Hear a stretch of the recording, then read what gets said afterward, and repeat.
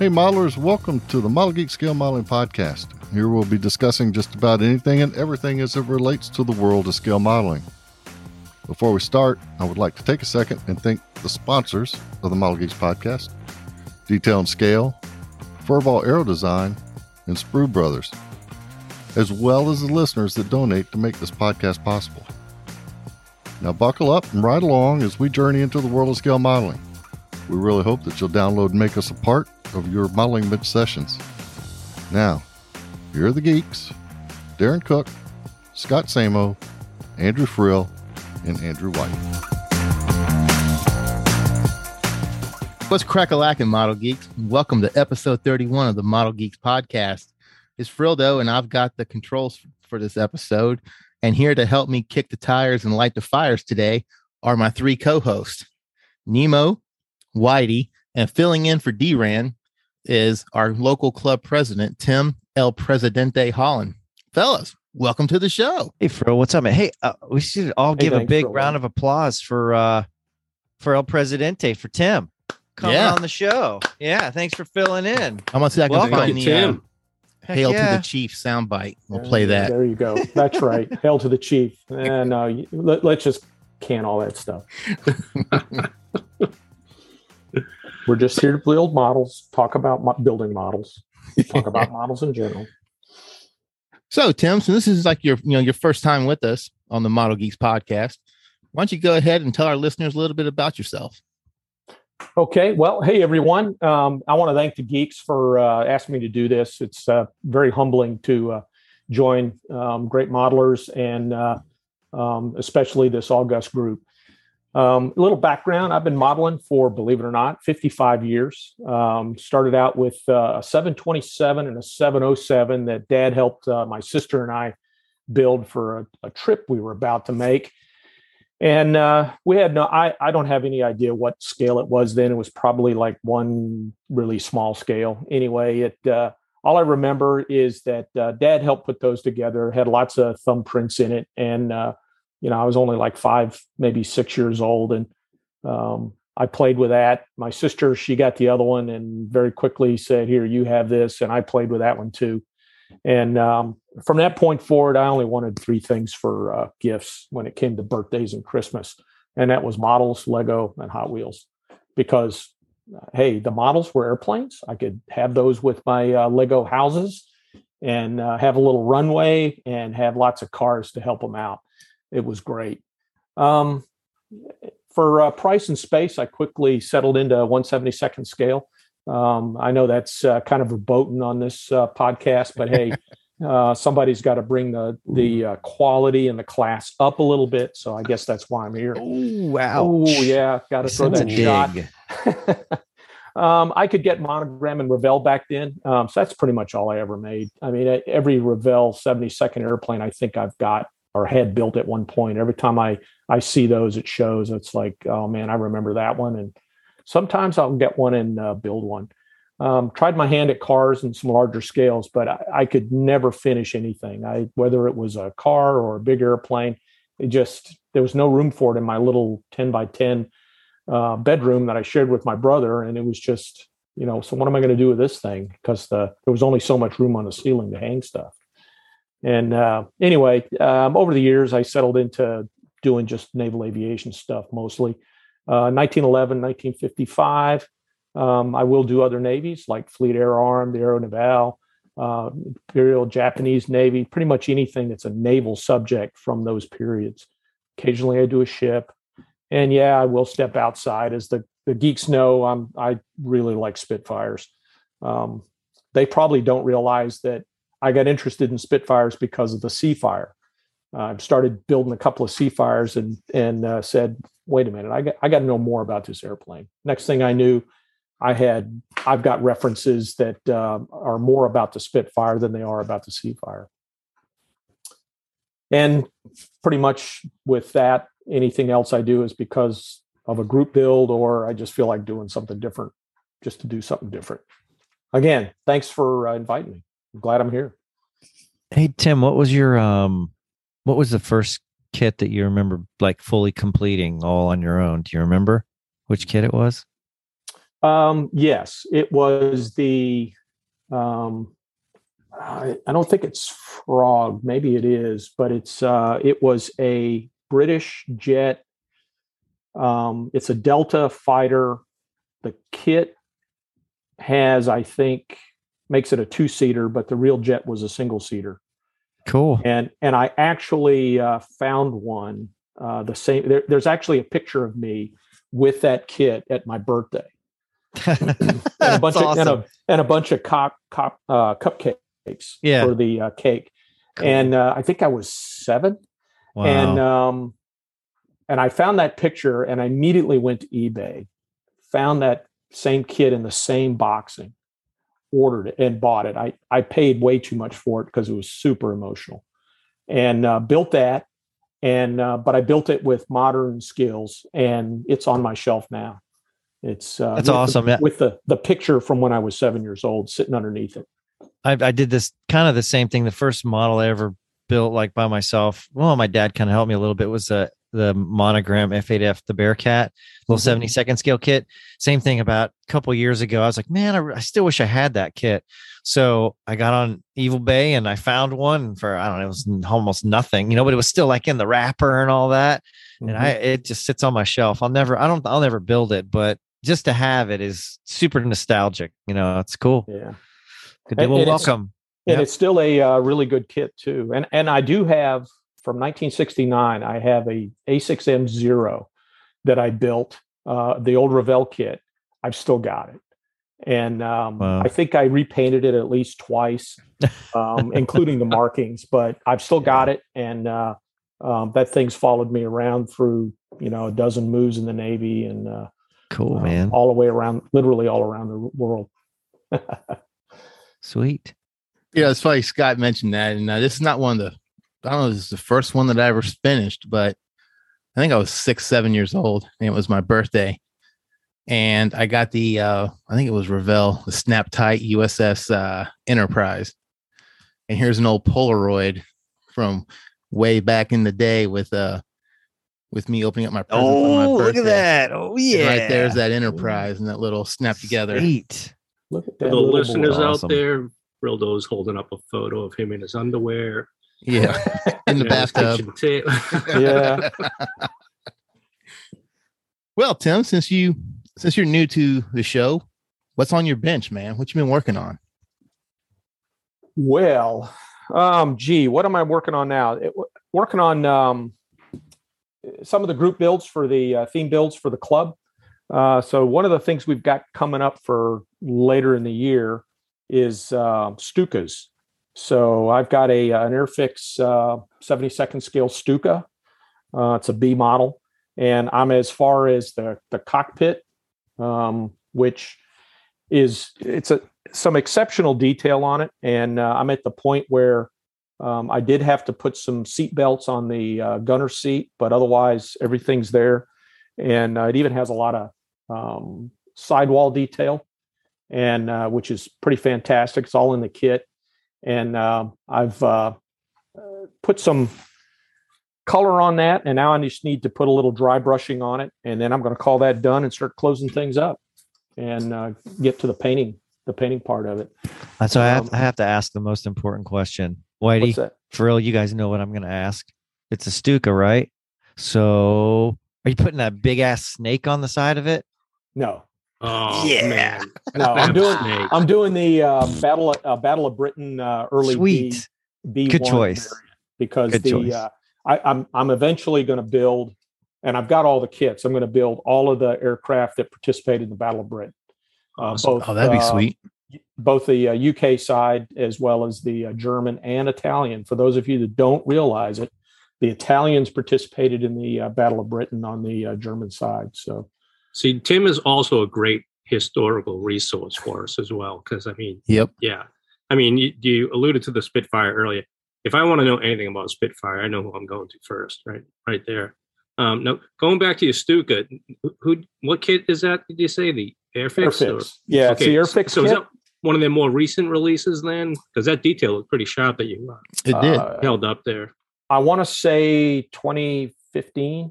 Okay, so yeah, 2014, so it's not an old, 2015. not an old red line box or whatever. No. This is this is a relatively one of their new toolings. People whine about how the panel lines are too trenchy and the plastic's all soft, and I generally cry BS on that. It's like, if you know how to model, it's. I'm a fan of the recent Airfix release. You hear a lot of people slam on them, for lack of a better term, or there's probably worse terms out there I could use. But the Sea Fury, the Blenheim. I hope I pronounced that correctly for my Blenheim. English. It's actually Blenheim. There you go. See. Even the P51s, man, and the P40s and that. Yeah. I mean, they're really nice. You know, the more recent Hurricane. Yeah. P48. So your listeners probably don't realize that. I know I say this occasionally in the club, but I've got 30 work in progress kits on my bench. Yeah. That's a lot. These guys can see it real quick. See, it's that big stack in the corner. Those are all the kits in different boxes and literally currently in progress. Wow. And when I reach a point, like with the Stuka, I got to wait for the paint to dry. So I'll, instead of getting up and walking away from my bench, I'll just turn around, put it back into its box, slide it out of the way, grab one of the other boxes, and do just the little, what do I need to, I need to dry brush. Yeah, just quick do some dry brushing. And just whatever it is until I reach a point where I say it's done and I stick it on the shelf. Got a little system going on over there. Oh yeah, it's a huge production line. Not huge. But I try I'll try to keep like two going at once, just especially when because the model bug will bite me. And once the model bug bites you, I just, I'll just keep two kind of going. And then eventually, it's just because, one's drying or whatever, I don't feel like working on whatever that particular day. So I'm working on the other one, and you just keep the cycle going. And I tend to actually build a little quicker than if I do just one at a time. And then the great thing is at the end, I've got two that are typically done. So yeah, but now I've got I think I've got like 5 in squirrels in progress, but Yeah, so it'll take me about 4 to 5 months to finish one, and because I've got 30 going on any given month, I'll finish a couple, and by the time any given year is over with, I can usually say, I did 20 to 24, sometimes more, sometimes less. I wish I could crank out 20 to 24 kits a year. Well, you got to remember, I also don't tend to weather like you guys do. I tend to, if I do anything, I'll just go light, and it's usually a 10-second kind of, I'll just put a little bit of pastel on this thing to make it look a little grimy, and I'm done.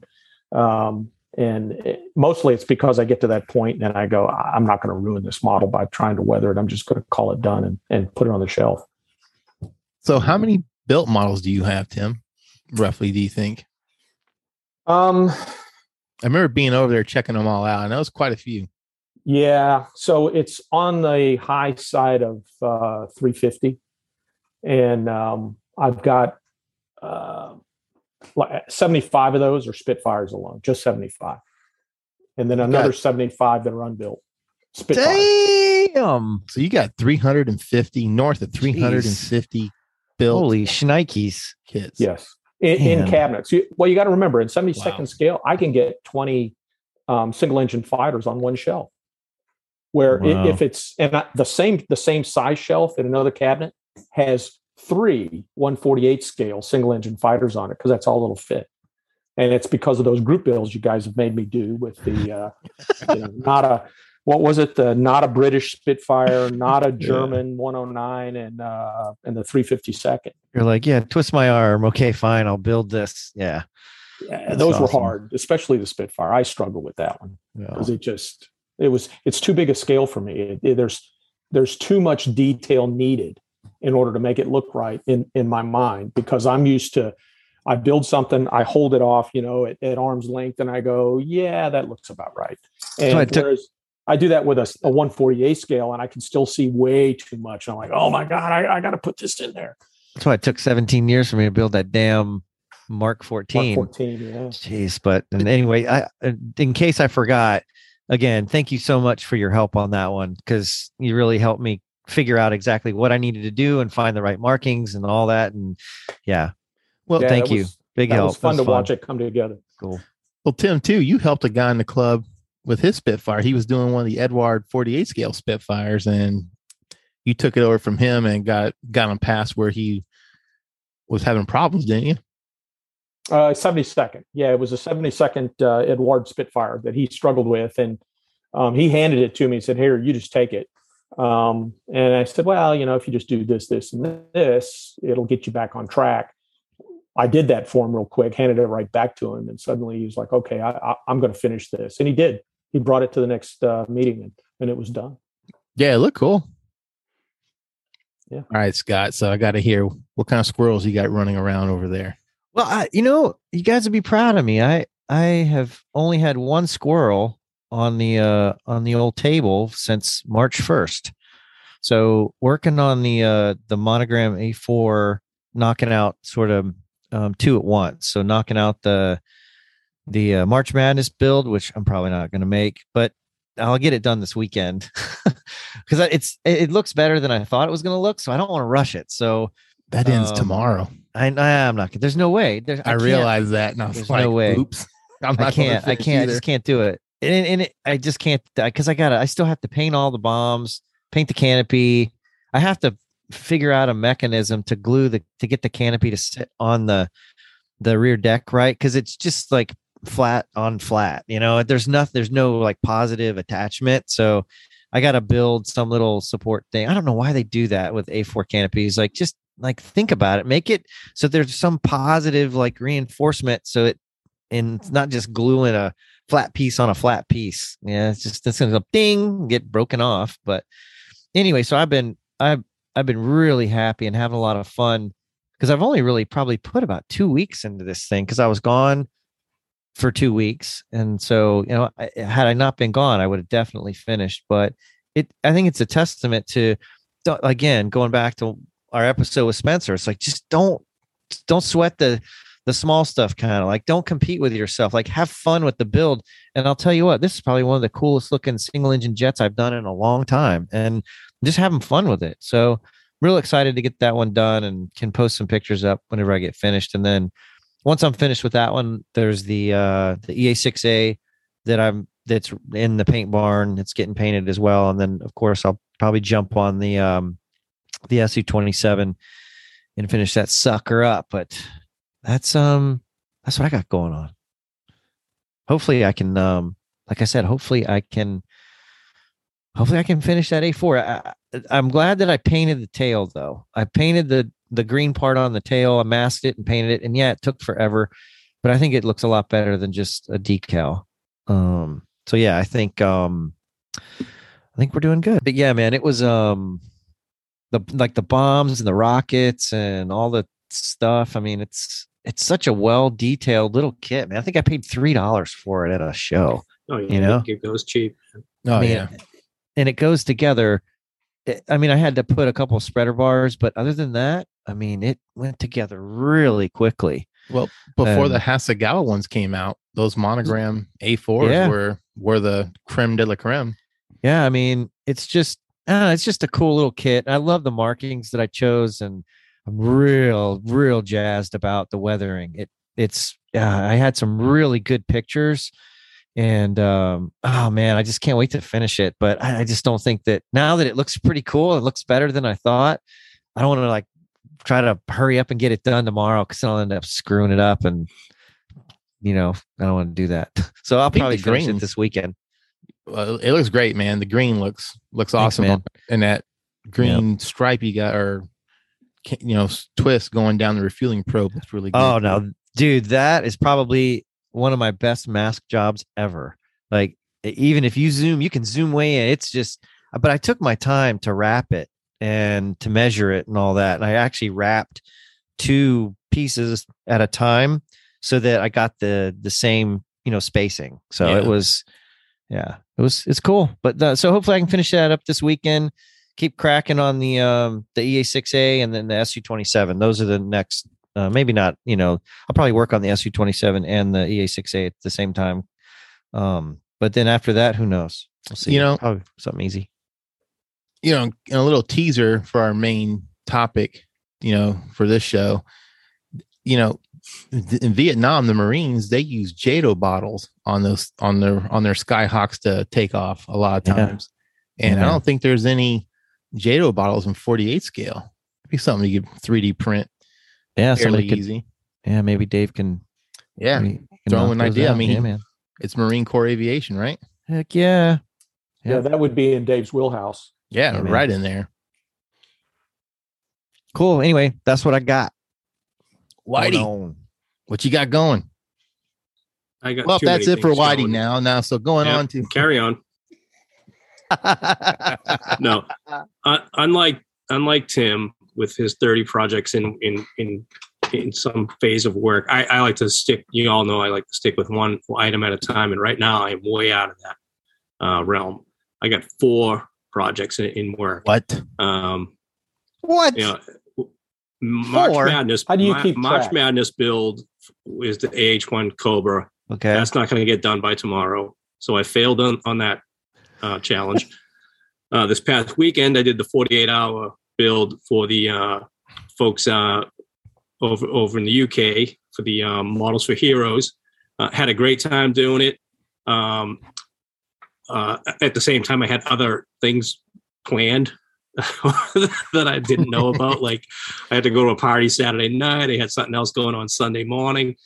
So failed there too. And, bottom line is the charity got double what their goal was though. So that's good. So, and had a great time sitting online with the guys from the Triple P. And all of us working our shifts. They had like the UK contingent, and then it would turn over to us here in the States, and then would pass it off to the. Or actually, I think the Aussies would kick it off because they're their day starts first. So the Aussies down there, the on the bench folks would kick it off, and then it would roll to the UK folks, and then over to us.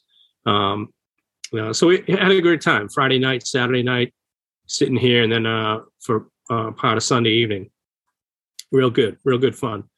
So anyway, for that, I'm building a Bearcat, a 48 scale Bearcat. It's going to be a Blue Angel when it's finally done. And let's see what else. The FJ2 Fury still sits back there. I got to still figure out that paint problem I was having. And in the meantime, I finally got in the mail my tracks and barrel for the M4 Sherman that I'm doing for the Triple P's M4 Sherman build. So again, I kind of committed myself to a lot of group builds this early on in the season here, and so that's taken me way out of my not my comfort zone, but I just don't like to have more than one project going at a time. I want to get something finished and move on to the next, and that's not happening right now. So that's where I'm at. It's funny. You mentioned the Models for Heroes charity build this last weekend. The Canadian guy, the Robbie Knopf, he's also on YouTube as the model plane or the model guy. The model guy. Yeah, I guess his wife was there with him, and he was like shaking up some paint or trying to open some paint, and it was yellow, and the paint like exploded and it got like all over his face. Yeah. I saw the still photos, but I wasn't here for the live event. I was out that night when that happened, and then I saw his photos that he posted up on his. I think he had them up on his Facebook page. Yep, that's right. Yellow paint all over. Yellow paint all over. It looked like one of those guys that huff paints down in the alleyway somewhere. Man, it's not good. And you can tell too that he was completely taken like off. It was like completely unexpected. Just like classic. I hope that I think that was recorded on YouTube. So yeah, I think it was. Yeah. Boom. He was a super nice guy, though. He sat in with us again during with myself representing the Geeks, and then the Triple P guys, and then a couple other fellas. Guy Grant out there on the West Coast. He's in the LA area, Orange County. He was building up a deuce and a half. And that's what I almost went with for the build. I have that Tamiya deuce and a half. And I thought, well, a vehicle might be an easier thing to do in 48 hours because you get the assembly, boom, hit it with the paint. But I chose to just go, since we're aircraft centric, I thought, well, I'll roll with an aircraft. That's cool. Well, sorry I missed out on the Miles for Heroes build, but I originally said I was going to do it, and then I get told, hey, that's the weekend we're de-winterizing the camper, and I was like, oh crap. And so I was trying to juggle everything. I was trying to make it back. We weren't far. So I was trying to make it back, but I just couldn't make it back on time, and my plate was slowly filling up, and I just had to get the camper taken care of. So wish I would have joined. It sounded like fun. I did the one from last year. I don't think I finished either. I think it's still languishing around. I can't remember if I finished or not. I have to go check it. But I'm still in work on the MiG-23. I went ahead and I wasn't happy with the way I scribed the nose radome, because on that kit, that's really the only gotcha on that kit is the nose radome is just like maybe a quarter of a millimeter too bigger than the rest of the fuselage. And so all I did was I just sanded it, kind of took some of the height out of it, and it blended just fine. And so I had to go back and I had to go to rescribe that line. And right across the top, I figured, I thought the brown color would cover it up, and you could see it and it looked like crap. And so sat there and I was like, I might as well fix it. So I went ahead and fixed it and rescribed it. So I had to, sand off some of the paint. So I had to go back and touch that up. And so that's what I was going to do tonight after we get done here, is go back and touch that up and keep working on that. And then my March Madness build is the 01 Bird Dog, and it's the Model USA kit. And boy, did I was kind of like let down, honestly, because I've always wanted to do that kit. I was like, oh, look, it would look cool. You never see an 01 Bird Dog.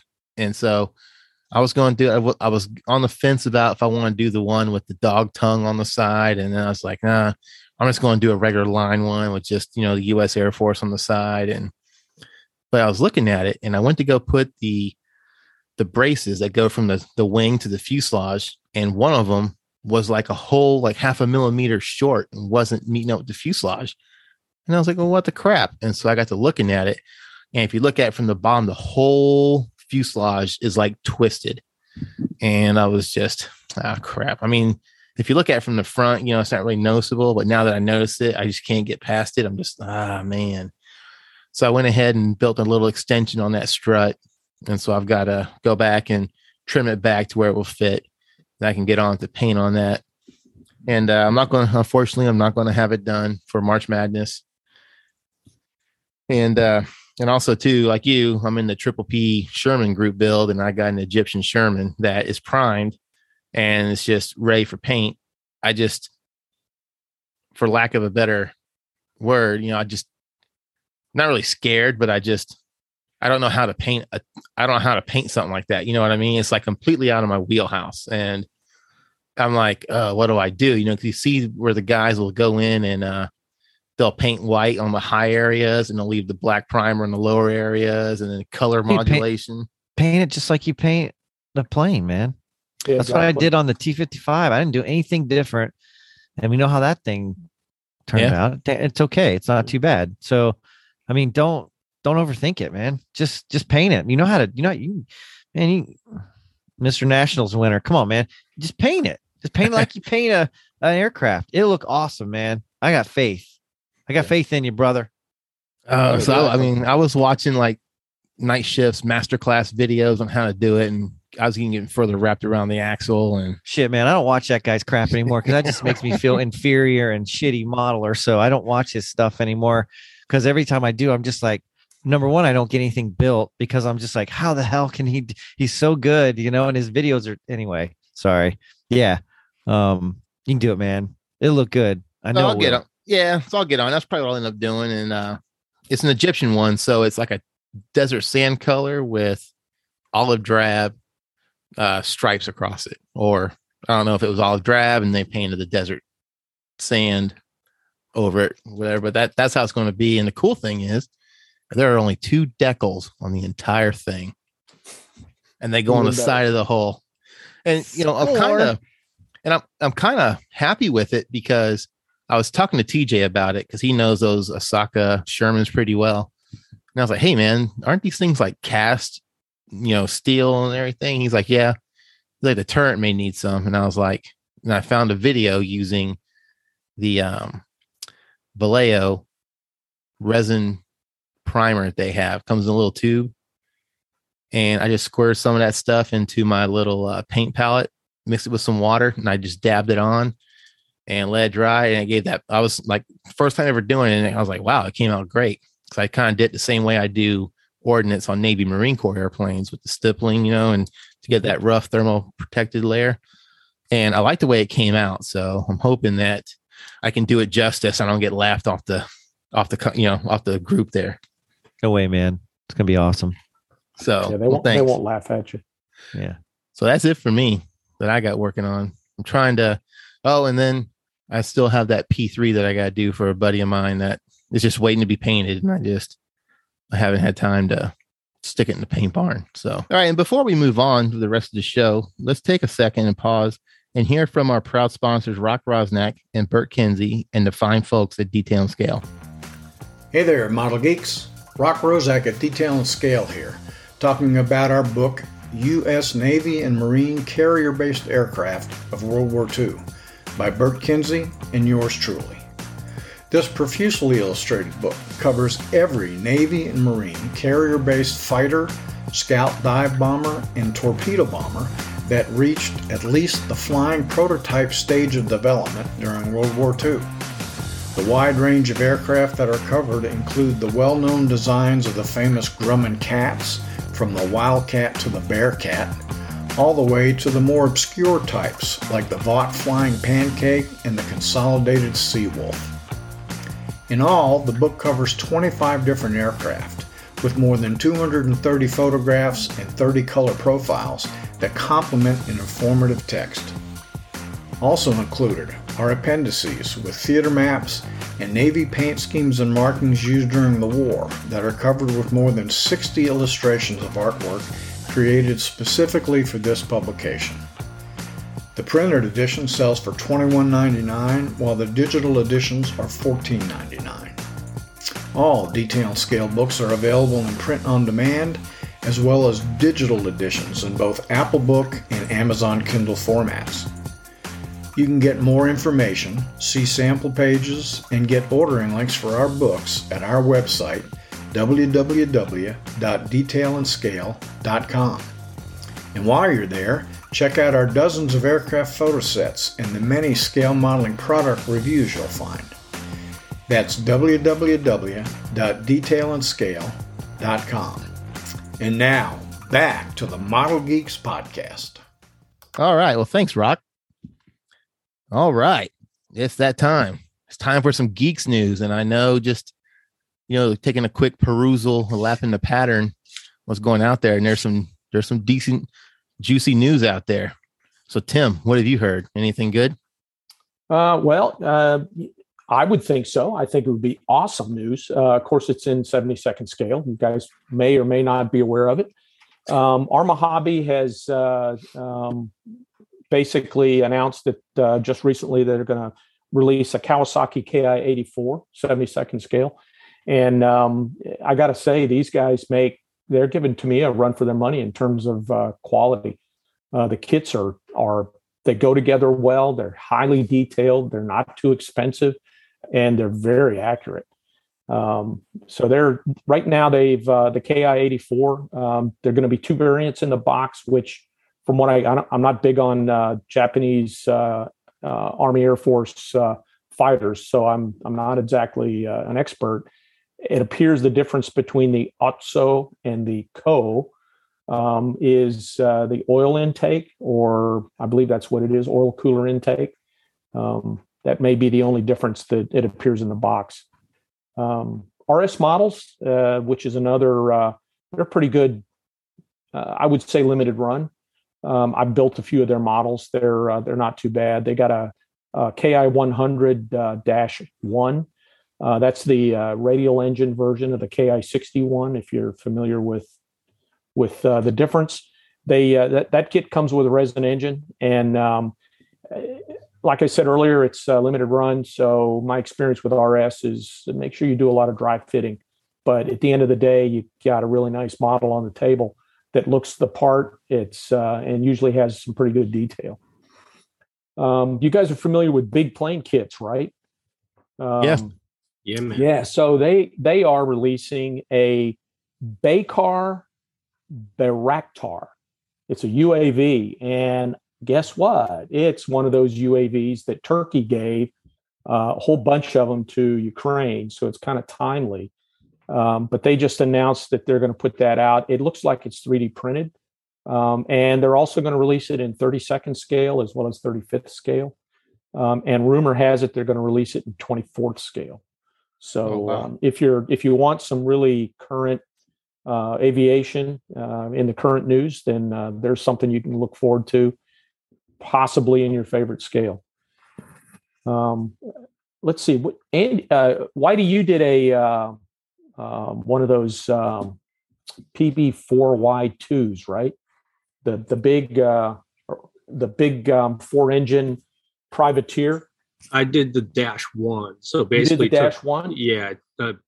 So converted a monogram B-24D to the PB4Y TAC-1, which was still called the Liberator. They didn't use privateer. It wasn't a privateer yet because it didn't have the big single tail on. Yeah. I do have a conversion set for -2 though. Mm-hmm. It's an old one. I can't even think of the name, but I bought it at the Nats from a couple that was there set up as a vendor. Right. It's resin, but it's kind of crude. It's again probably from the 80s or something like that. But until something else comes along, and unless I win the lottery and can find a cutting edge conversion, because when those things do pop, they're right around 800 plus. I'm not doing that. No. Man, that's crazy. My like all models, we all have our holy grails that we wait for, and I would love to see who would be a candidate to do a privateer in 48 scale right now. Probably maybe Revell. I was going to say, or monogram. Like they're bringing the monogram label back, right? They certainly had their heyday with all the other 48 scale bombers that they did. So true. Maybe they roll back into the game with that, or someone like ICM with their line of kits that they've had. So they might do that. Yeah. Yep.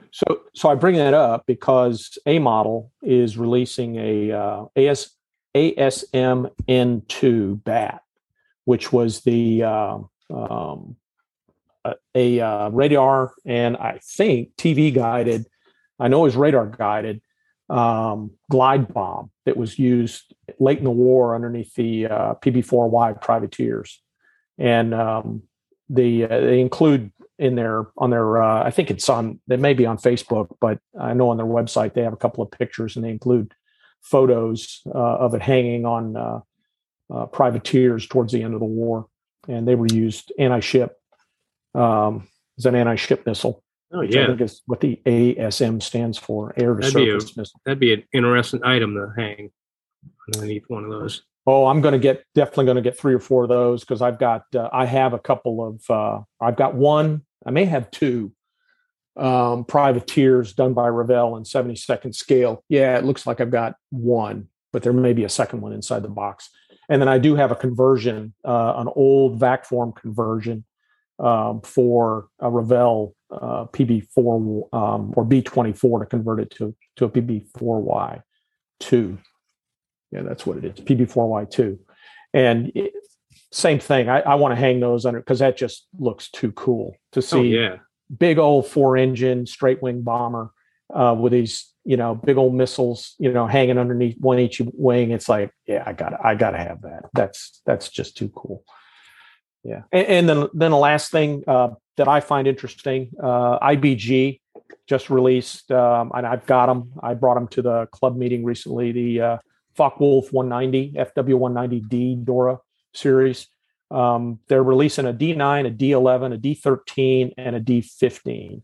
I've got the D9 and the D15, and there's like 3 or 4 variants of the D9. And who is this doing this one again, Tim? IBG. Okay. What do the kits look like? They're beautiful. They look like Tamiya, and I've seen a couple of builds online, and the guys are any faults they're finding are of their own making, because either they don't follow the instructions or they think they know better. It does have some photo etch, and the photo etch is required in a couple of places. The coolest thing I think is they include a fully detailed engine, because you can see the back end of the engine through the wheel well, and they give you the whole thing though. Wow, not that's just cool. the back end, what you can see. Cool. They give you the whole thing. Cool, man. All kinds of different cowling configurations and bumps on the wings, and it's pretty impressive. The D series of the 190 is definitely, even when that's probably my favorite of all the World War II fighters. Even more than a 109, but I've got a couple of Jerry Crandall did a couple books on the D9 and the D11, 12, and 13. And, they're the leather bound limited edition, but they're both, the same number, and they're signed by like all the interior flat part is signed by a bunch of German fighter pilots they're neat books, man. And those are like my prized possession of all my books. Those are the only two that I would cry if something happened to them. Yeah, you're going to be buried with those? Probably, yes. Real quick, you guys brought up, big wing bombers is, it's not really a bomber, but the P4M Mercator. I'm surprised there's not even one of those, like even from Hasegawa, because, VQ1 flew those. But man, those big wing kits are just, I think they're pretty it seems like they're probably pretty complicated, expensive to do versus a, smaller 48 scale or something. That and what's going to sell. I mean, we know what a Mercator is because we're Navy guys. Yeah. Who's the average Joe's going to be like, well, I think they only built like 12 of them anyway. Well, they were used pretty extensively with the VQ fellas, though. Yeah, yes, they were. And what was it? The Martin Mars, which was a little bigger. There's like 4 of them built, and I think there's only 1 or 2 still flying. They use them for firebombers. The firebombers. Yeah. Yep. Golly. Yeah. Those things are huge. There's so many subjects. Despite how we've been spoiled these last few years with everything that these fantastic kits coming out, there's still stuff out there that, man, I want the Privateer being one. Yes. And then you said the Martin Mars. Well, a Martin Mauler 48 scale would be freaking awesome, man. That plane just looked badass. Yeah. Didn't somebody do one of those? 72 scale. I know they exist in 72, but I thought one in 48. Collect Air did one in Whitey, is that plane? Is that one at the Naval Aviation Museum in Pensacola? Is that one in the inside? Yeah. I remember there was a really cool looking fighter bomber that had like really long main gear, and it was like just like super beefy looking, almost like a navalized P-47. The same engine as a B-36, and if you look at it from the front, it's actually canted a little bit because of the torque.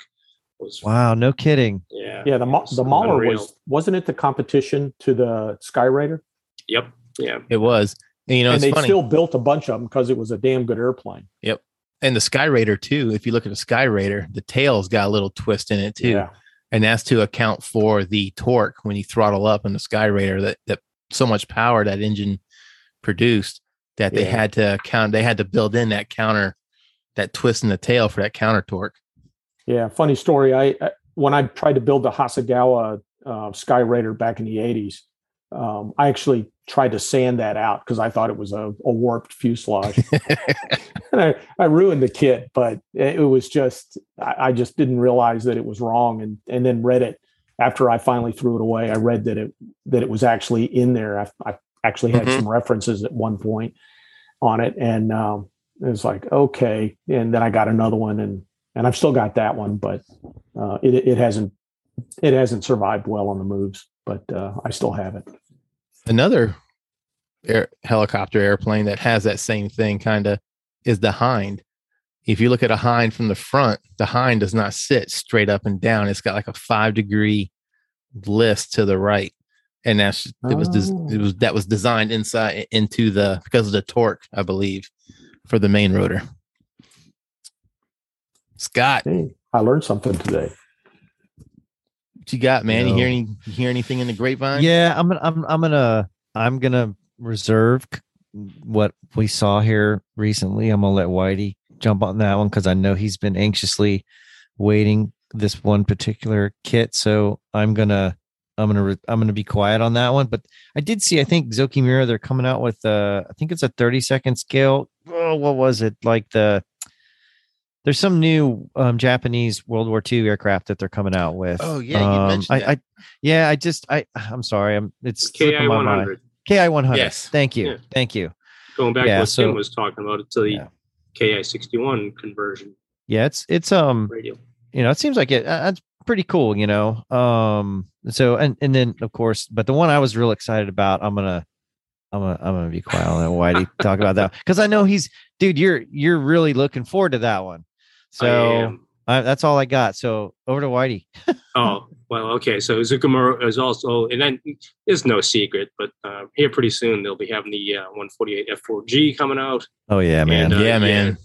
That's one of my favorites from the Desert Storm campaign, just because there's super cool loadouts on them, and the Phantom's last hurrah, and it's just cool looking with that long nose and the weird electronics on it and all that kind of stuff. So yeah, I'm with you. It's just the funky. It's the cool. I don't know. I just love the weird schemes, the weird configurations, and the G is just.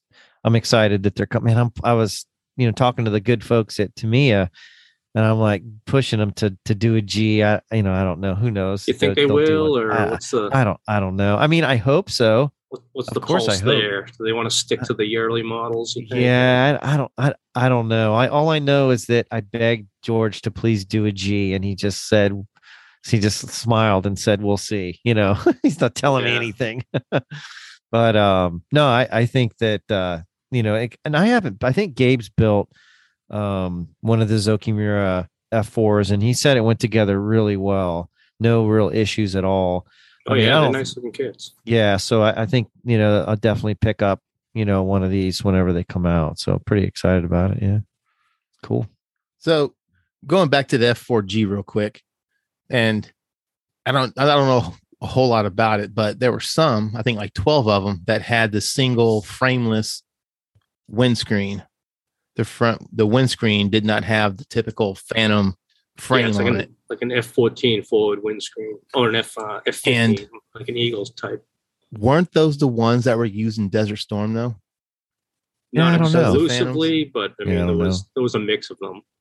Yeah, I want to like say you said. Yeah, like you said, there weren't a whole lot of them that had that particular configuration, that the frameless. So I think there's still pictures of some that have the standard, windscreen. So, yep. I would imagine that these guys will probably include that. Revell included it in their 30-second scale. They did, yeah. Cool. And I know for myself, there was I came across one, me, I like to dig through boxes of obscure crap at model shows, and I came across a vacuum form F4G canopy in that configuration, and I was about to buy it. I think we were off to go get tacos or something, so I left it, and it came back and it was gone. Of course. Oh man, rule number 1. Yeah, don't just. That ain't the first time that's happened to me. Yeah, no kidding, right?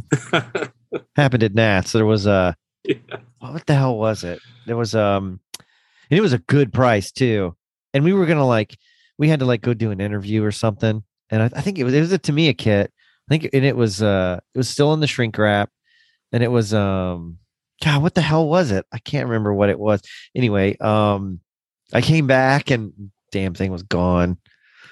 Wah, wah, wah, wah. Never learned. Hey, Frildo, there is online, there are some pictures of the occasionally of an F4G in real life pictures that show that smooth windscreen. Yeah.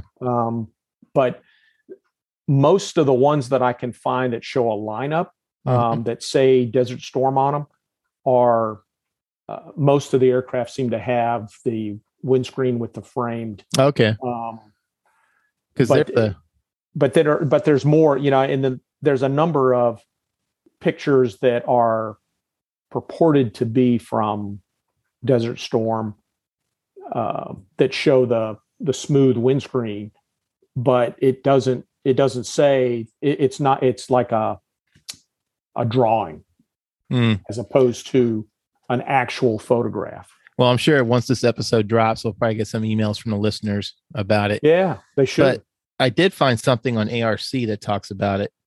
And they say that mainly the St. Louis Air National Guard Gs are the ones that had the smooth, frameless windscreen, but also some RF4Cs had it, some F4Es and F4Gs. So were they in the same wing? It really doesn't say. It just says for like the Gs, it says it has the Beano numbers too. Right. Because for logistics, you would tend to want to keep those guys together. Yep. The Indiana Air National Guard, the 561st Tactical Fire Squadron Desert Storm. 91 transferred to the 190th Fighter Squadron, 124th Fighter Group. And they were the last active U.S. Air Force F-4 squadron. So, I don't know. I'm sure someone out there knows and can enlighten us, because I would like to know, because it's kind of cool to see that.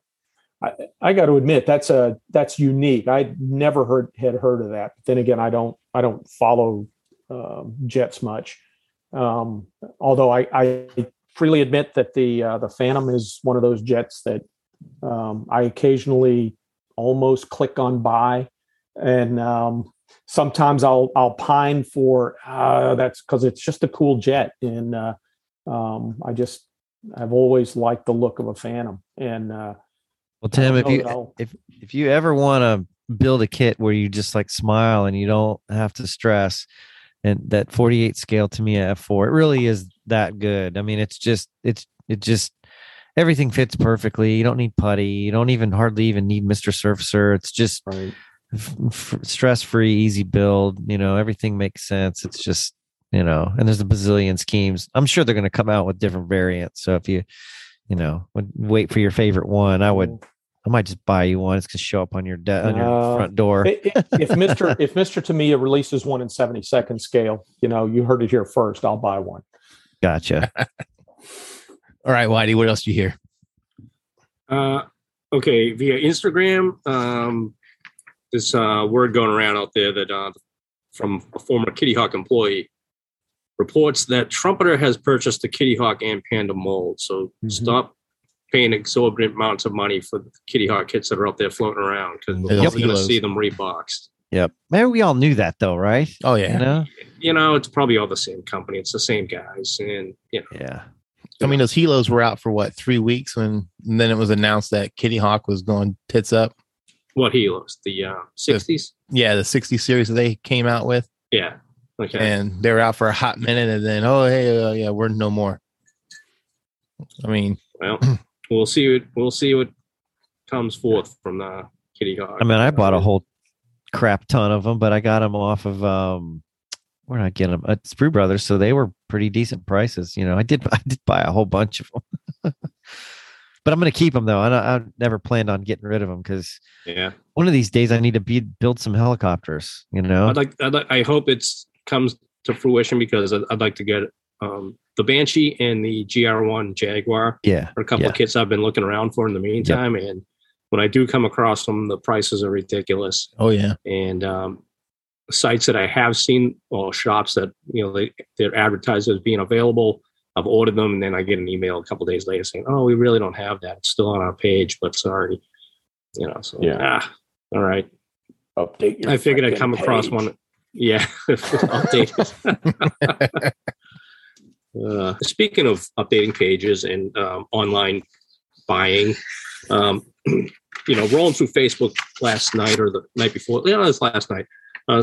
I'm a Barracuda Studios. I love their page, so I'm on there all the time. Roy Sutherland of Barracuda Studios. I always love hitting his vendor table at Nats. He's such a nice guy and a real pioneer in the resident aftermarket accessory game. So he posted up on Facebook yesterday that business, frankly, has not been good due to a variety of circumstances. Anything from COVID impacting shows. I know vending at shows is a big part of what he does. anything relating to inflation and even the Russian invasion of the Ukraine. It seems to be conspiring to have impacting sales at any rate. But his site is there, and the site is up and running, and the products, his stuff's just top notch. So when I saw his post, I immediately responded that I would I'll plug his business and products right here on our podcast, as well as do some shopping. I know he's got a couple of items that I'm meaning to pick up, and I have used his stuff before and picked up products. So whenever I've seen his table set up at Nats, I'm always over there grabbing stuff. And primarily he's World War II subjects. Kate is mostly, to World War II subjects in all scales, as well as the outstanding line of Barracuda decals. One of the items that he does in that line is cockpit placard and stenciling. Yep. And I've used those on the Tamiya 32 scale Mustang I've done. And I certainly have a set of them for my 32 scale Mosquito as well, because I just want to dress up that cockpit really nice. And those things are perfect for that. I've got his Corsair ones. So as well. Get on there and check out his site. It's www.barracudadecals.com, and awesome stuff. All scales, even 124 scale. He's got stuff for the Airfix 124 Typhoon, as well as the that giant Hellcat they have. So check them out, man. We're here to help the hobby, and when I hear that someone like that is, frankly, not generating sales, then I'm more than happy to say, hey, roger that. We'll step in and do what we can from our modest little show we have here. Oh, definitely. And I know his stuff is pretty much a drop fit too, because when I built the Revell 32nd scale G10, I used all of his accessories and aftermarket stuff for that kit, and they just fit. I had no problems at all with it. Great stuff. I used some of his Spitfire stuff. I think I used the door and the seat and some placards and interior details on the Mark 14 that I did. And I just love the Barracuda stuff. So I'll certainly, there's no. I'll start. His stuff for British subjects. Yeah, it's just doesn't get any better. And the castings are just like perfect. It's just very high quality stuff. So, please, like Whitey said, man, just get out there and buy some Barracuda stuff. I'm going to. I don't even need it. I'm going to buy it anyway.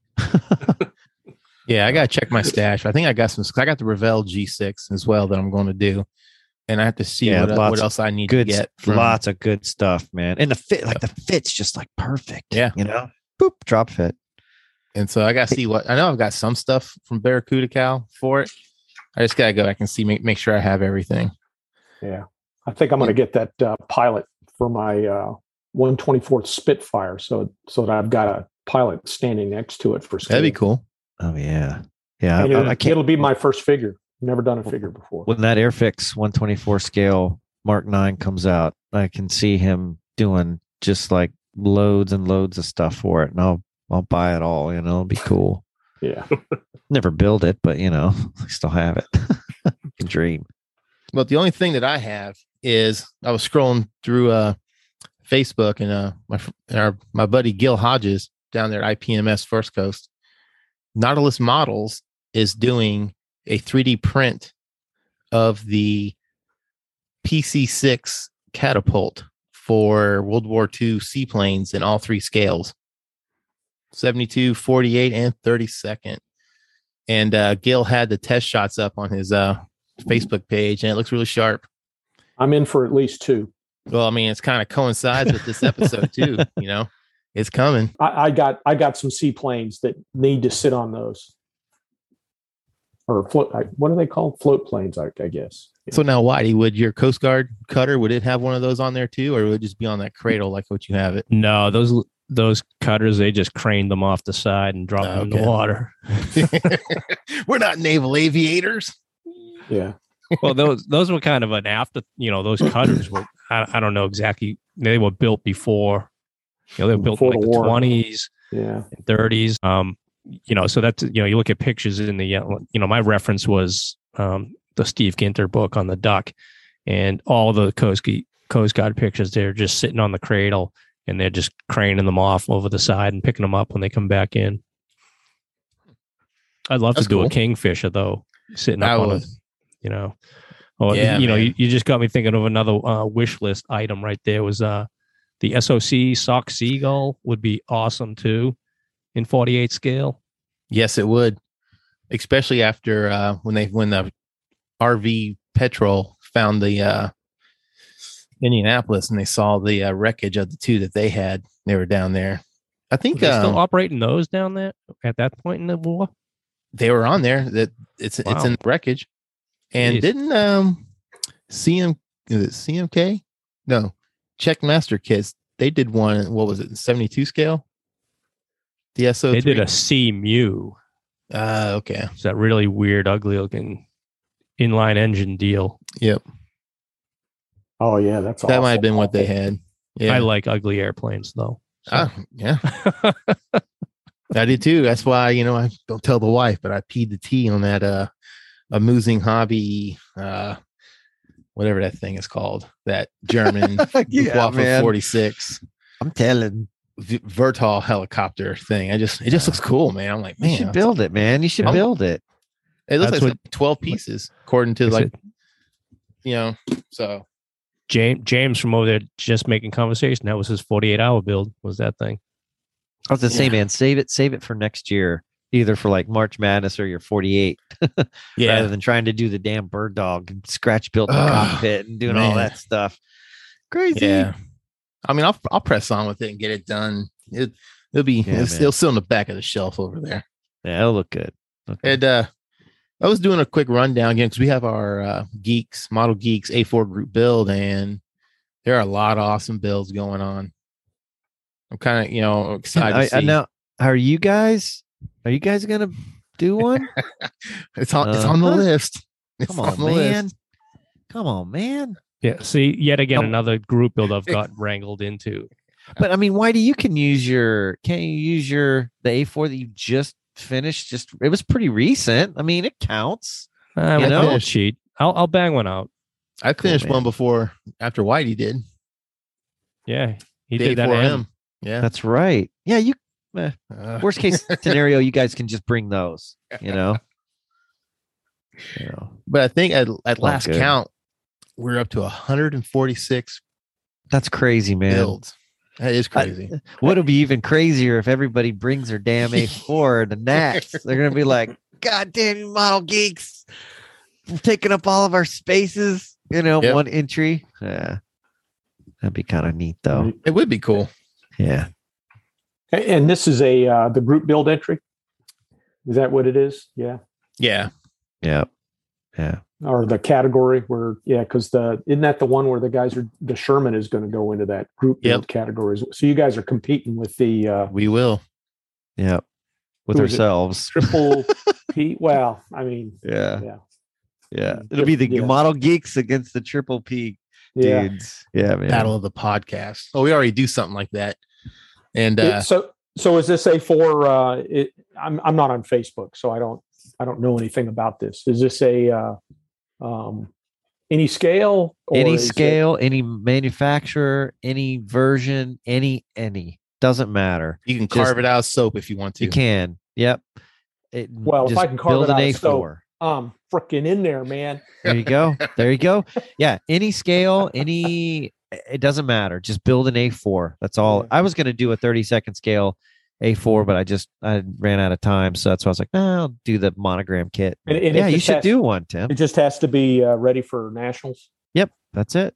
Yeah, I'm going to be there. I might as well add to the 150 models that are going to be there. Yeah. Yet one aircraft that, is hiding in amongst all the other ones. Yep.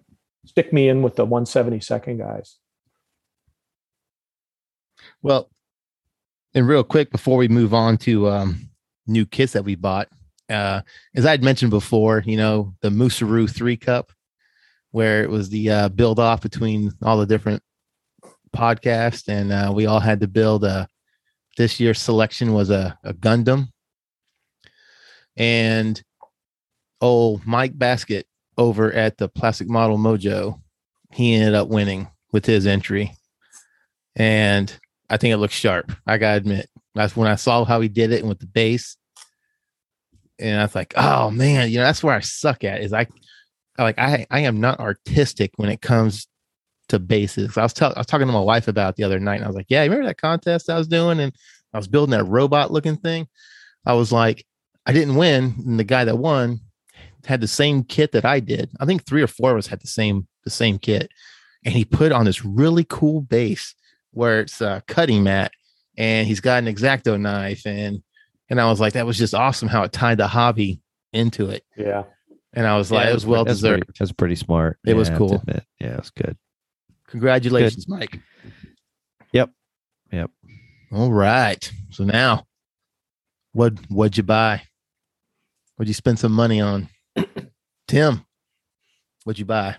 Well, I bought a couple of things. At Old Dominion, I picked up a Airfix Mosquito B16. It's the 2-stage Merlin. So it's got a longer, the nacelles are a little longer with the nose, and you can get some interesting markings for those. I've got that one, and then also, and I bought that from Mark at Starfighter Decals. And the other thing I got from him was all of his latest decal sheets, because I always stay up on his 70-second stuff in the area that I'm interested in. So I've always got his latest sheets, and I picked up. I know I picked up a P40 BC and G variant, latest set of decals, and then also some TBF-1 Avengers, and that's the early Avengers, like it, the one that got shot up at Midway, and a few other ones. So I picked that up, and I also picked up a tank, 1/72nd scale T-34, and so I'm going to see if I can't build that like an airplane, but without wings, of course, and see how it comes out. And then the other thing I bought just showed up today. I bought it from Erone Models, which is Italian for Heron.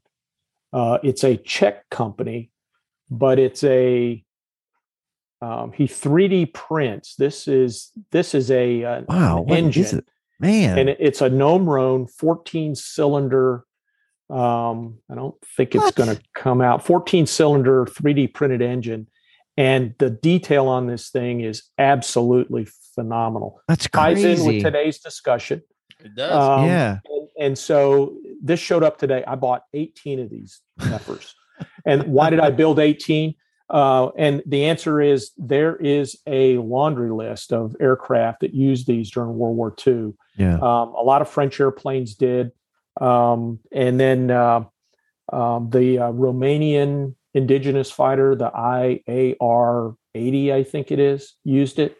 Oh, that's a cool plane, man. And then a bunch of Italian ones used it, license built. Even the trying to remember the name of the it's the German attack aircraft that had the big old cannon underneath it, and that was a twin engine. It used those engines.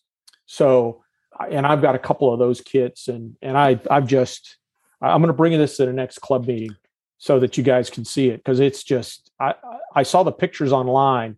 I mean, we're talking 3D print hairline detail. I mean, that's how small some of the push rods and other details are on this thing. It is just Vladimir. I'm not even going to try to pronounce his last name. He and I traded a lot of emails, and I'm not even going to try. And Erone Hobbies and Czech Republic. I took about a month from the time I sent him the money via PayPal, and I got him. And I'm going to buy some more, but he's working on some British engine, the Bristol engines, that come with the exhaust ring on the front, and they were on the Blenheims and the Beauforts and the you name pretty much a lot of the British aircraft. If it had a radial engine, it had those. So he's making those next. I'm going to buy a boatload of them. And oh, by the way, these were $4 a piece. I mean, that's free. That's free. Yeah. That is free. Yeah. $4 for an engine that's this detailed. The only way the guy's making any money doing this is he's making a lot of them. Wow. Do you know if they're doing those exhaust rings in 48 scale? He's doing all of these in the all the popular scales. Okay. So 72nd, 44. So that would be something that's applicable to the Blenheim. Blenheim. So the German airplane, is that the HE 129 that has that same engine? Because that's got the tank buster, right? The German tank buster in World War II. I think it's the 129. Yeah. Yeah. HS 129. HS. That's what sorry. it is. Yeah. HS 129. Yep. I got that Zokimura kit of that thing when it first came out, and still in the wrapper. Like, it's still sitting in my closet, wrapped in the tissue paper. I have no willpower with that. I know. Just You got to fondle the plastic, bro. Oh yeah, man. no way. And this thing leave showed up. First thing I did was open it up, and I'm like, I got to see this thing.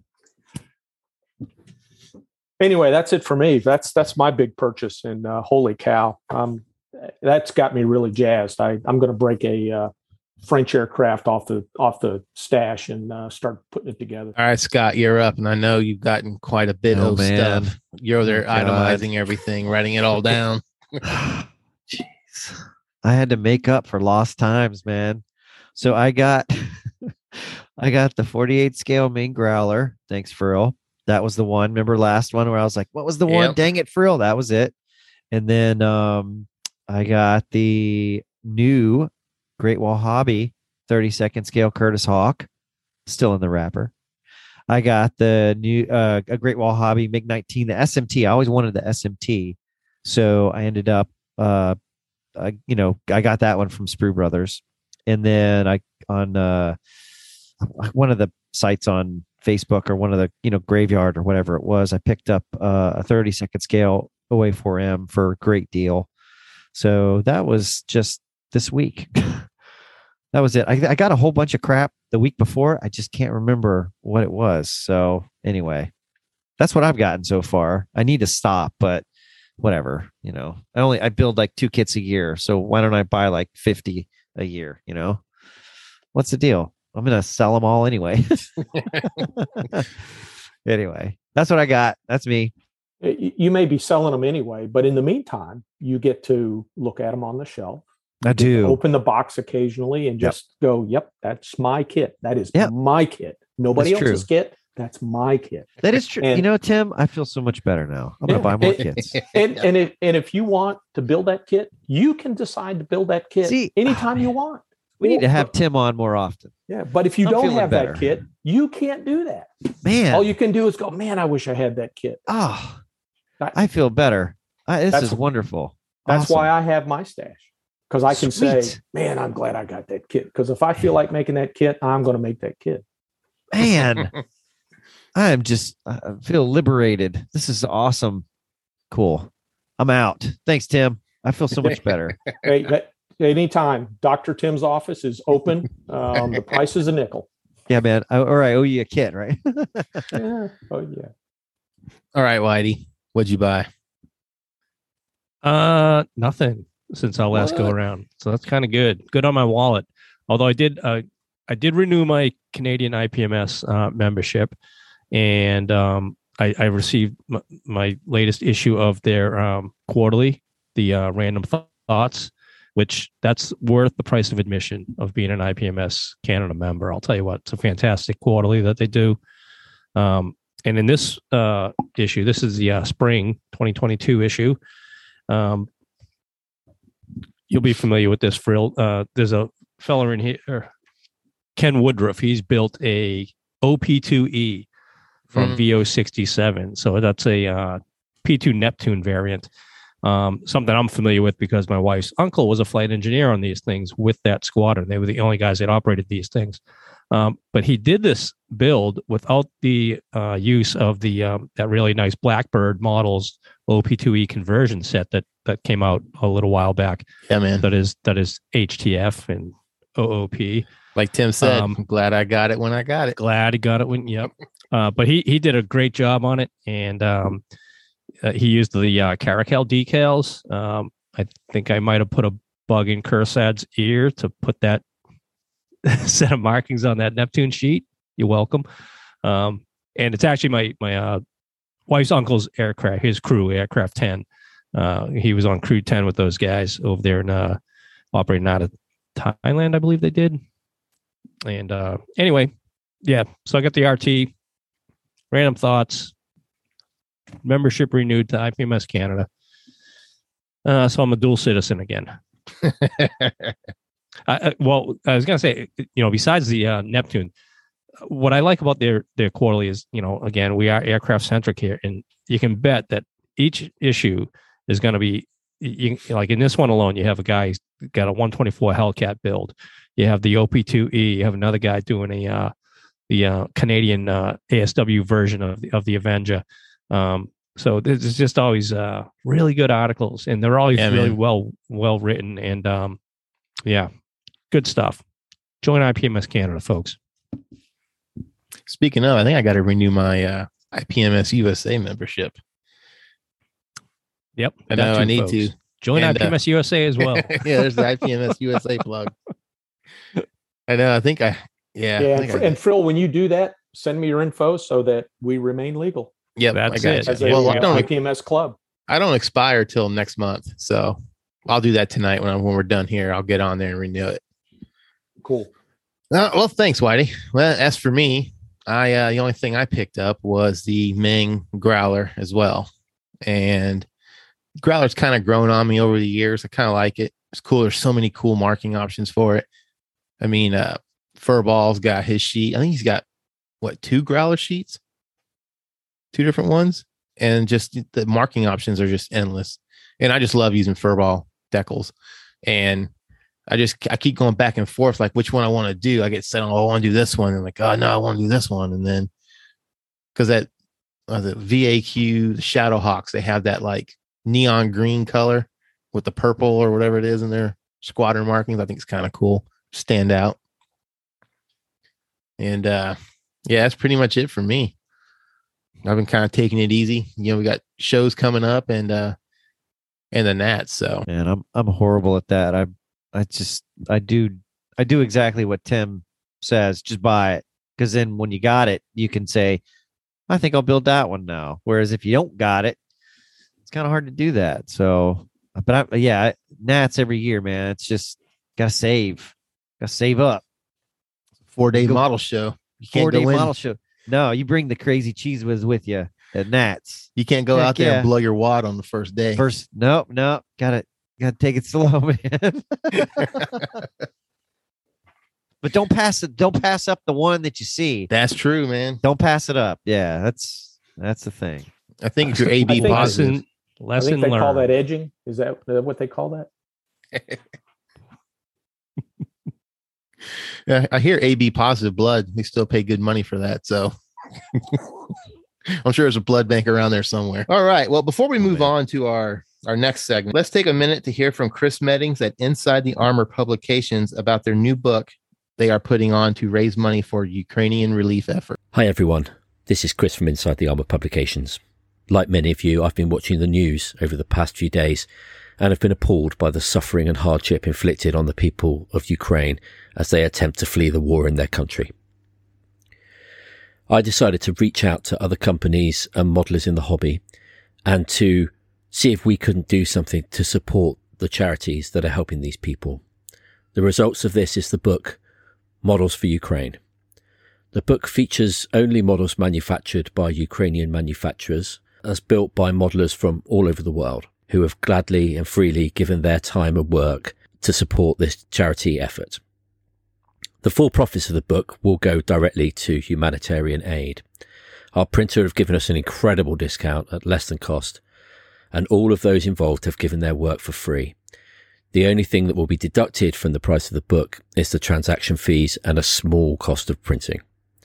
Everything else will go directly to humanitarian charities to support people in Ukraine. If you'd like more information, please go to www.insidethearmor.com. It will be sold there and in other sources as I talk to them, make arrangements for them to sell the book as well. Please do buy the book, or alternatively, please do find a charity such as Red Cross, Disasters Emergency Committee or others to do what you can to support women, children and civilians fleeing this awful war. Thank you. All right. Thanks, Chris. Thanks for the update. All right. And joining us real quick from South Korea is Darren. And Darren is going to tell us about our Patreon. I want to start, though, by saying that our supporters over this past year have been nothing short of amazing. It's been those supporters that have truly made this podcast possible, and all four of us thank you. If you, the new listener or listeners out there, are interested in supporting, then there are two different ways that you can support. The first is by doing a one-time donation. You can do that by simply clicking the heart icon in the top right-hand corner of our webpage. By clicking that icon, you will be taken to our PayPal Me page where you can make your donation. It's that simple. The second way is by visiting our Patreon page. There you can donate as little as $1 a month. And I want you to know that any contribution helps to offset the production of the cost, and it is greatly appreciated. I also want to take a second to remind everyone out there that there are other scale modeling podcasts out there for your listening enjoyment. And a list of those podcasts can be found at www.modelpodcast.com. I'll put that link in the show notes so you can all find it. Once again, I want to say thanks for downloading, listening, and most importantly, thank you for your support. So, all right, Darren. Hey, thanks. All right. Our next segment now is everybody's favorite. Mail call. And the mailbag was kind of light this time, which, you know, everybody saves all their email for Whitey anyway. So, and our first email comes from a Ray from Ware, Massachusetts. So I don't know how close that is to your neck of the woods there, Whitey. It's down toward Cape Cod. Oh, okay.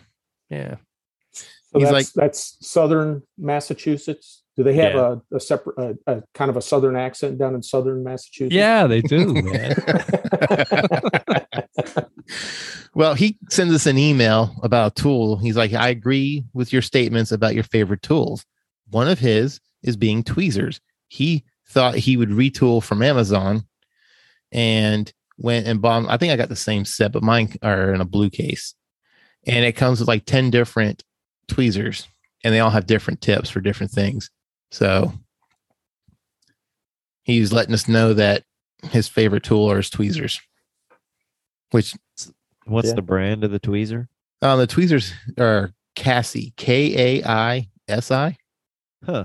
You can get them on Amazon too. I think the ones I have are they're like, they say ESD on the handle dash. No, they're like they're under $20. So they're because those damn freaking whatever stupid tweezers I bought were expensive. And I'm like, man. And then I stole a pair. Allison has these her scrapbooking tweezers. Oh man, they're my favorite pair of tweezers. And I heard her the other day. She's like, "Did you take my tweezers?" I was like, "No." All she's got to do is come look on my bench, and she's gonna find her damn tweezers. So I hide them so she can't find them. Dude, if you need a set of tweezers, I got a drawer full of tweezers. Oh no, I buy tweezers all the time. I got a pair. They're just not mine. Yeah. Hey, stand by. Let me correct myself on my geography there. Ware, Mass is in the central part of the state. I was thinking Wareham is down toward the Cape. Oh, okay. Forgive me. I haven't lived there for quite a while. Well, thanks, Ray. Thanks for sending us in your favorite tool. Moving on to our next email. It comes from Stuart Halton, and he is a gentleman that is doing the British painted F-14. And he sent us some pictures of it completed on a stand, like going vertical, and it looks pretty sharp. I have to admit, seeing an F-14 in British Fleet Air Arm markings looks pretty cool. And he says, "Hi guys, thanks for your feedback on weathering Navy jets. I cracked on with my 48 scale Tomcat. Apologies for the cultural appropriation of an American icon, but it does look good in Royal Navy blues." And Stuart, I think we have to agree with you. I think it does look pretty sharp. Yeah. I kind of like those what ifs when, because in the back of my mind, I've got that A10, that 2-seat A10 that I want to do in Air Force aggressor markings. So I have to keep that in mind. And then Steve Nelson sent us an email. He says, "Hey guys, big fan of the show and is a great motivator as he's gotten back into the hobby about a year ago after a 15-year hiatus due to the normal stuff, college, masters, wife and kids." He says, "You guys talk a lot about aftermarket parts and I am not typically familiar with. Is it possible to list any of those aftermarket sites in your show notes? I am always looking to go beyond your typical Edward photo etch." He says, "Hope to see you guys at MosquitoCon." And he says, "P.S. We have a local IPMS chapter in Brooklyn for anyone interested from New Jersey. Brooklyn Plastic Modeler Society, which was started back in 1972. So to address his first part of his email, I did put in the show notes, a lot of places we get our stuff from is spruebrothers.com or Flying Leathernecks Decals has stuff. What's the other ones out there? Squadron, not so much anymore, though, right? I don't think Squadron really. Not really. Yeah, he's not up and running fully, I don't think. Yeah. I mean, they're trying to, but yeah. And eBay, we just go into eBay, do a search, and find. Hannets has got a pretty decent. I was going to say Hannets. We usually do a group buy in the club from Hannets about every 6 months. Yeah, they're good stuff, man. I love that. That's a great shop. All right, next email comes from James Drew, and he sent us an email about our discussion about the Mr. Color cap decanting. And he says, sure, it does work, but he prefers the blue tack wrapped around the bendy straw a lot better. So that he said he's tried both, but the ability to decant directly into a jar and dispose of the straw is still better. He's like, sure, the cap works, but it's just okay compared to the straw. He's like, I'm always looking for a better way to do things and wondered what that lid indent was all about. But in my opinion, the straw is still way better. Yeah, I think we weren't saying that the cap is better. I think we were just saying that's what it's for. Holy shit, that's what it's for. Like, leave it to those guys to come up with something where you're like, huh. And I tested it out, and guess what? It works. I did too. The paint just pools into the cup, and then you pour it into the jar, and you let it off gas. I didn't have it was. I got to buy me one of those. Yeah. I got to try. I heard you guys talking about that on the last episode, and I couldn't believe it. Yeah, it's crazy. I couldn't either. But I don't have any. I don't have any Mr. Color. Well, guess what, Tim? Guess what? All you have to do is hop on down to old Hobby Lobby and pick you up some Gunsy, either flat or Mr. Surfacer, and it comes here. I'm going to show you the lid. Yeah, and I have a couple spray nozzles that I modified years ago, Tamiya ones, because with the straw in the end that I like super glued around to make sure. So I have those as well. Tamiya's got a good nipple on it that you can get a good piece of plastic. Oh, it'll stay there. Yeah, and that's why I use the Tamiya one. So the Tamiya lids don't come with the little thingy, only the Mr. Surfacer. But you see that little, I don't know if you can see it, the little hole.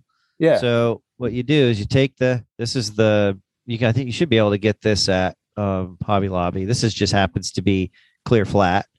So you just take the lid off. So you're left with the little nub, and you can do this with, and look at that. It fits right on the top right there. So it fits on the top, and then you just hit and there's it's covered. The cover right here allows the paint to just shoot down in the bottom of the cup, and then it collects down here, and then you just pour it into the bottle. Yeah, I got to get that. Yeah. I got to get one of those. It's pretty cool. Just to save the lid. And guess what? Their flats will spray beautifully right out of the can. Oh, I know. The only unreal. reason I don't buy rattle cans anymore is because I got an airbrush. Yeah. Even and here's the one that I've used before to decant. It's just a straw, but I have it written down somewhere what size plastic or what size tube you need to fit over the actual spray nozzle itself. I just can't find it anywhere, but there's I mean, you can measure it, but you should be able to buy the one from Evergreen Plastic or whatever, and it'll fit right over it. Yeah. So you can do that too, but the lid is just I thought it was genius. I was like, man, what are they going to come up with next? I know, right? Our good friend Brian Plesha over at Fighter Town Decals doesn't really, send us email the question or anything, but as you know, he's a private pilot, or not private pilot, but he's an airline pilot. And he sent us a picture of his phone up on in the flight station. And he's like catching up on the latest episode at work. And so he's listening to us abroad while he's flying the friendly skies. So thanks, Brian. We got 2 more emails. One of them is from Kevin. And Kevin Kelly, he's like, hello, I really enjoy your show. And since he just came back to the hobby a few years ago, he's been primarily an armor modeler. And when he was a teenager, he built exclusively aircraft and still has a love for aviation. And he hearing about our A4 group build for the IPMS Nationals has got him thinking. He's like, I've already completed a Sherman for the Triple P group build. And I thought it'd be cool to have a kit in each of my favorite podcast group builds, since this will be my first Nationals. Well, Kevin, before we go on, you got to make sure, all of us geeks are going to be there at the Nationals, and please stop by and say hi to us. He says that my issue is that even though I occasionally will build an aircraft model, they frustrate me greatly. Typically, when he gets the urge to build an airplane model, he'll rub some shampoo in his eyes. Afterwards, if I still have to build an aircraft, I'll get one out of my small stash and get to work sanding and filling. He's like, eventually it takes too long and he gets frustrated enough and the kit will sit around or gets thrown out. And sometimes he'll push through, and he has what he calls a shelf build or a 2-footer, which is fine for him. And his question is, he's like, can you please recommend a 72 or 48 scale A4 that actually fits together? And, Kevin, for the A4s, it's kind of easy. For 72 scale, one that pops off to me, top of my head, is the Airfix A4B in 72 scale. You see a lot of those built up, and they look pretty good. And I haven't really heard of anybody having issues with it. And then it's a very easy build. And then going into 48 scale, if you can find them, Nemo is building the monogram A4E. And he has no problems with it. Yeah, man, that's a great kit. I picked it up at a show for like $3. Yeah, it's good. And then if you don't want to do that one, then you have the Hasegawa line of A4s, and all of those A4s go together great. Now they have their quirks here and there, but it's nothing that you can't overcome. And they build into great models. You can pick those up. I don't know, does Sprue Brothers carry Airfix? I can't remember. I can't imagine they don't. Yeah, so you can find any of these. The probably not the monogram one. You find that at a show. Like I pretty much guarantee you'll see a bunch of them at the IPMS Nats. But check Sprue Brothers at www.spruebrothers.com for the Hasegawa 48 scale and the Airfix 172nd scale Skyhawks. You can't go wrong with either one of them. And then I was sitting here looking at the email, and then we got another email from a Mr. Tim Holland. What? Who's that guy? I know, right? And he sends us an email discussing about our repainting of an entire aircraft. And since we happen to have El Presidente joining us, I figured I would let Tim summarize his email that he sent to us, because he put a lot of good stuff in there that is good to know. Right. So from the profoundly average modeler known as Tim Holland, of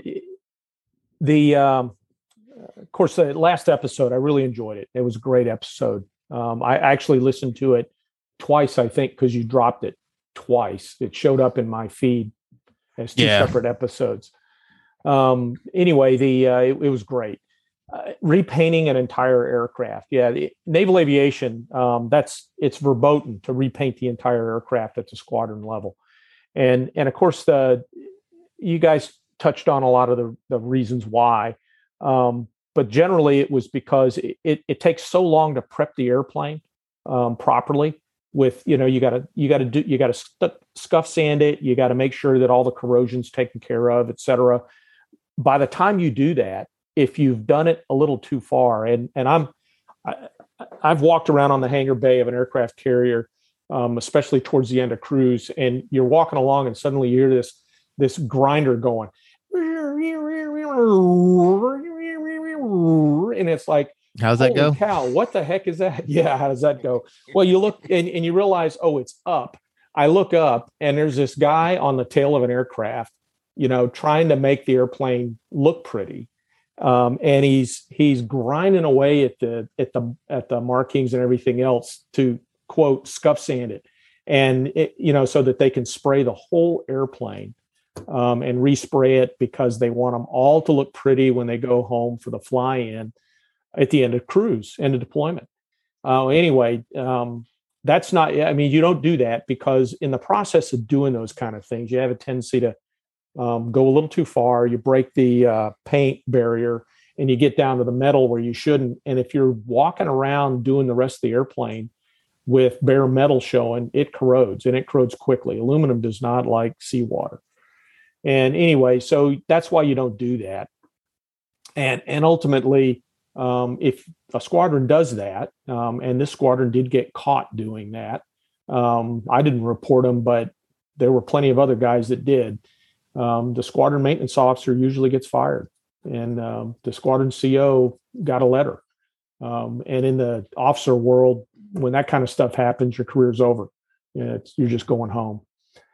So generally speaking, rules were followed. And there were variation exceptions. I mentioned earlier that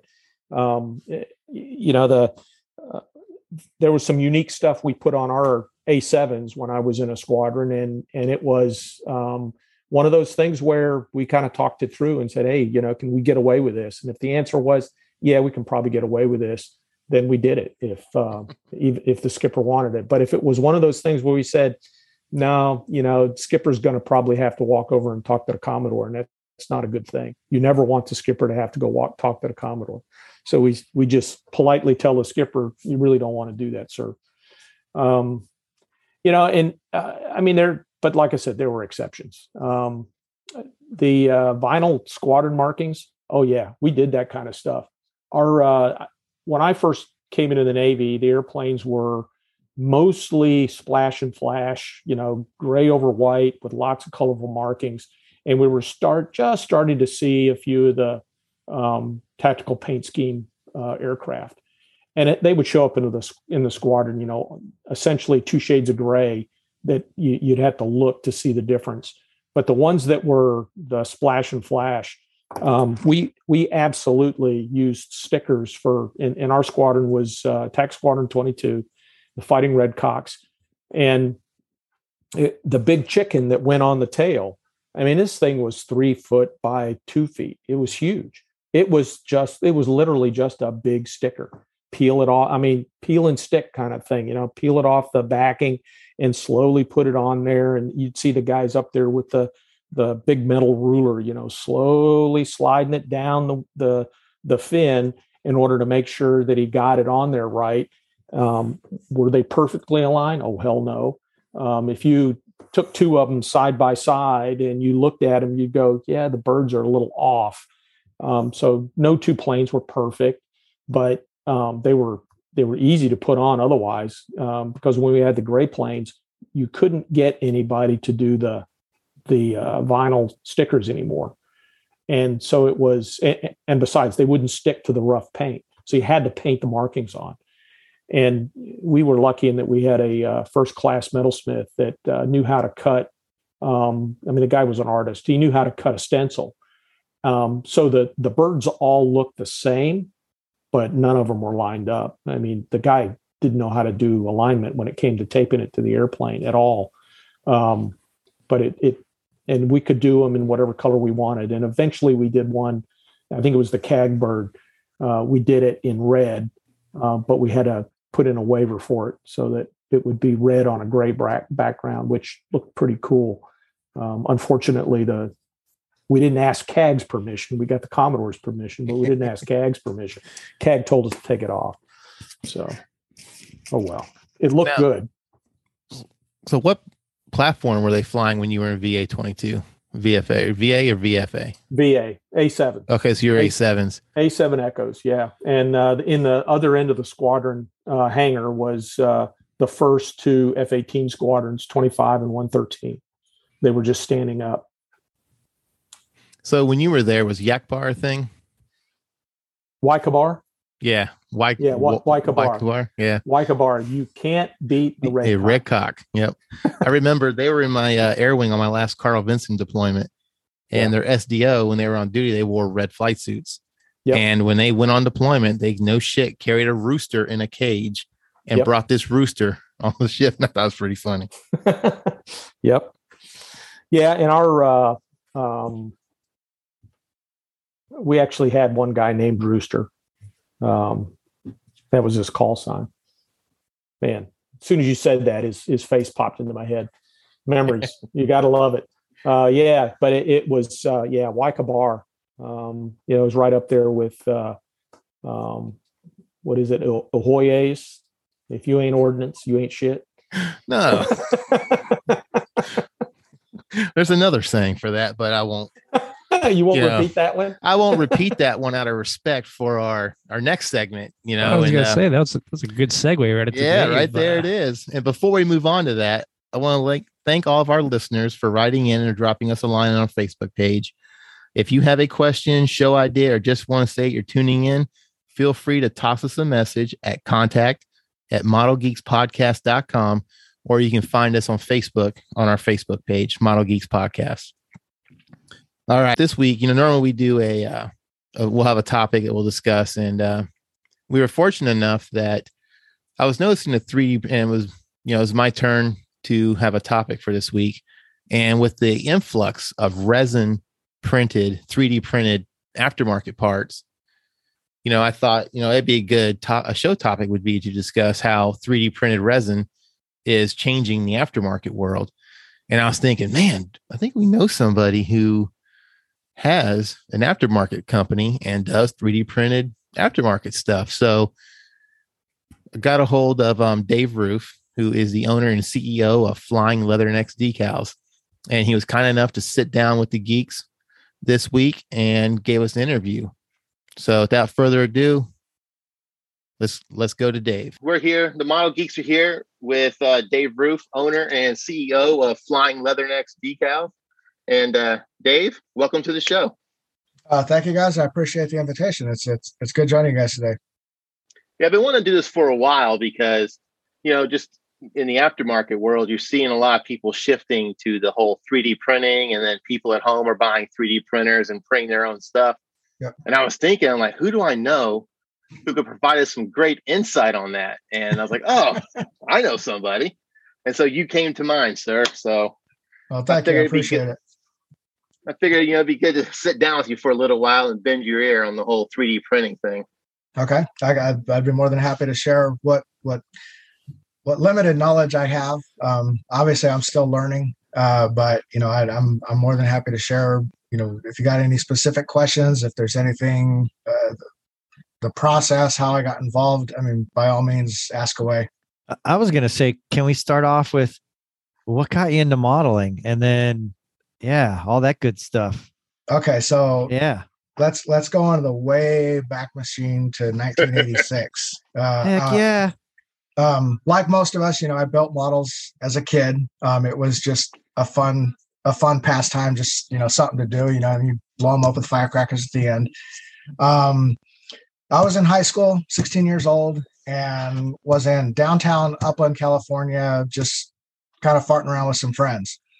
And a brand new hobby shop had opened there in downtown.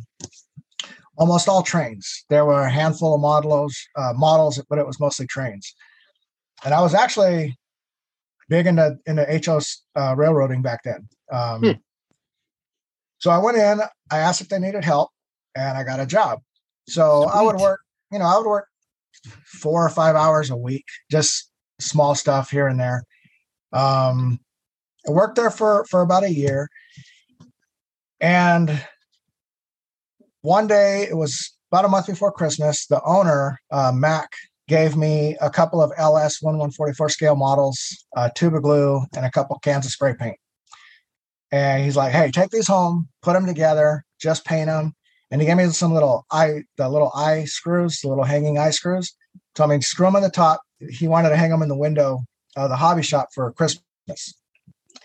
So I took these models home, and the first one I just, I ripped the parts off. I put the glue on, glued them together, spray painted it.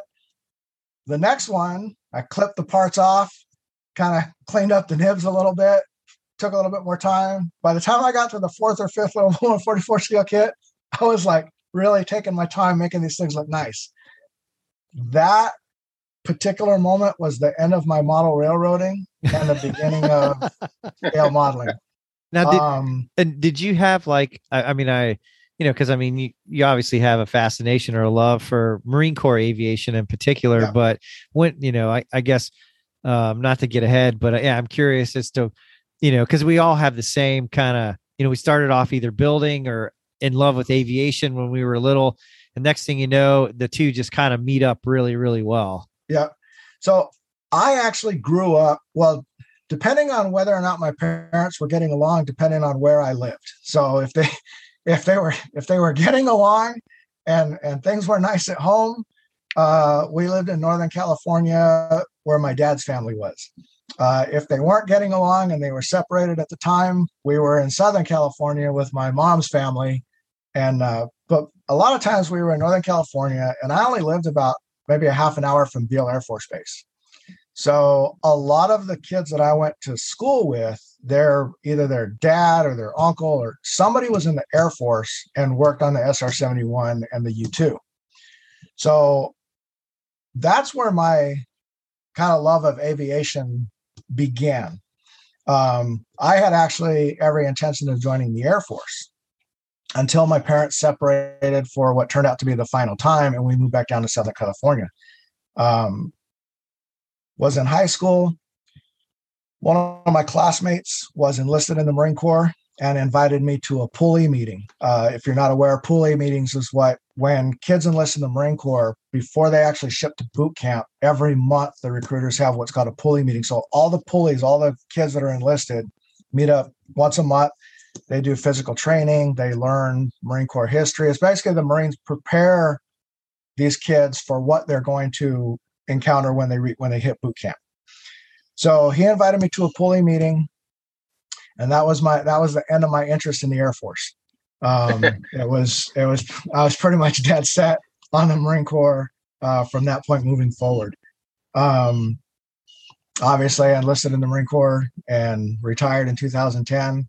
My love of aviation, though, began, like I said, earlier in my preteens and teens, living near Beale Air Force Base. Very nice.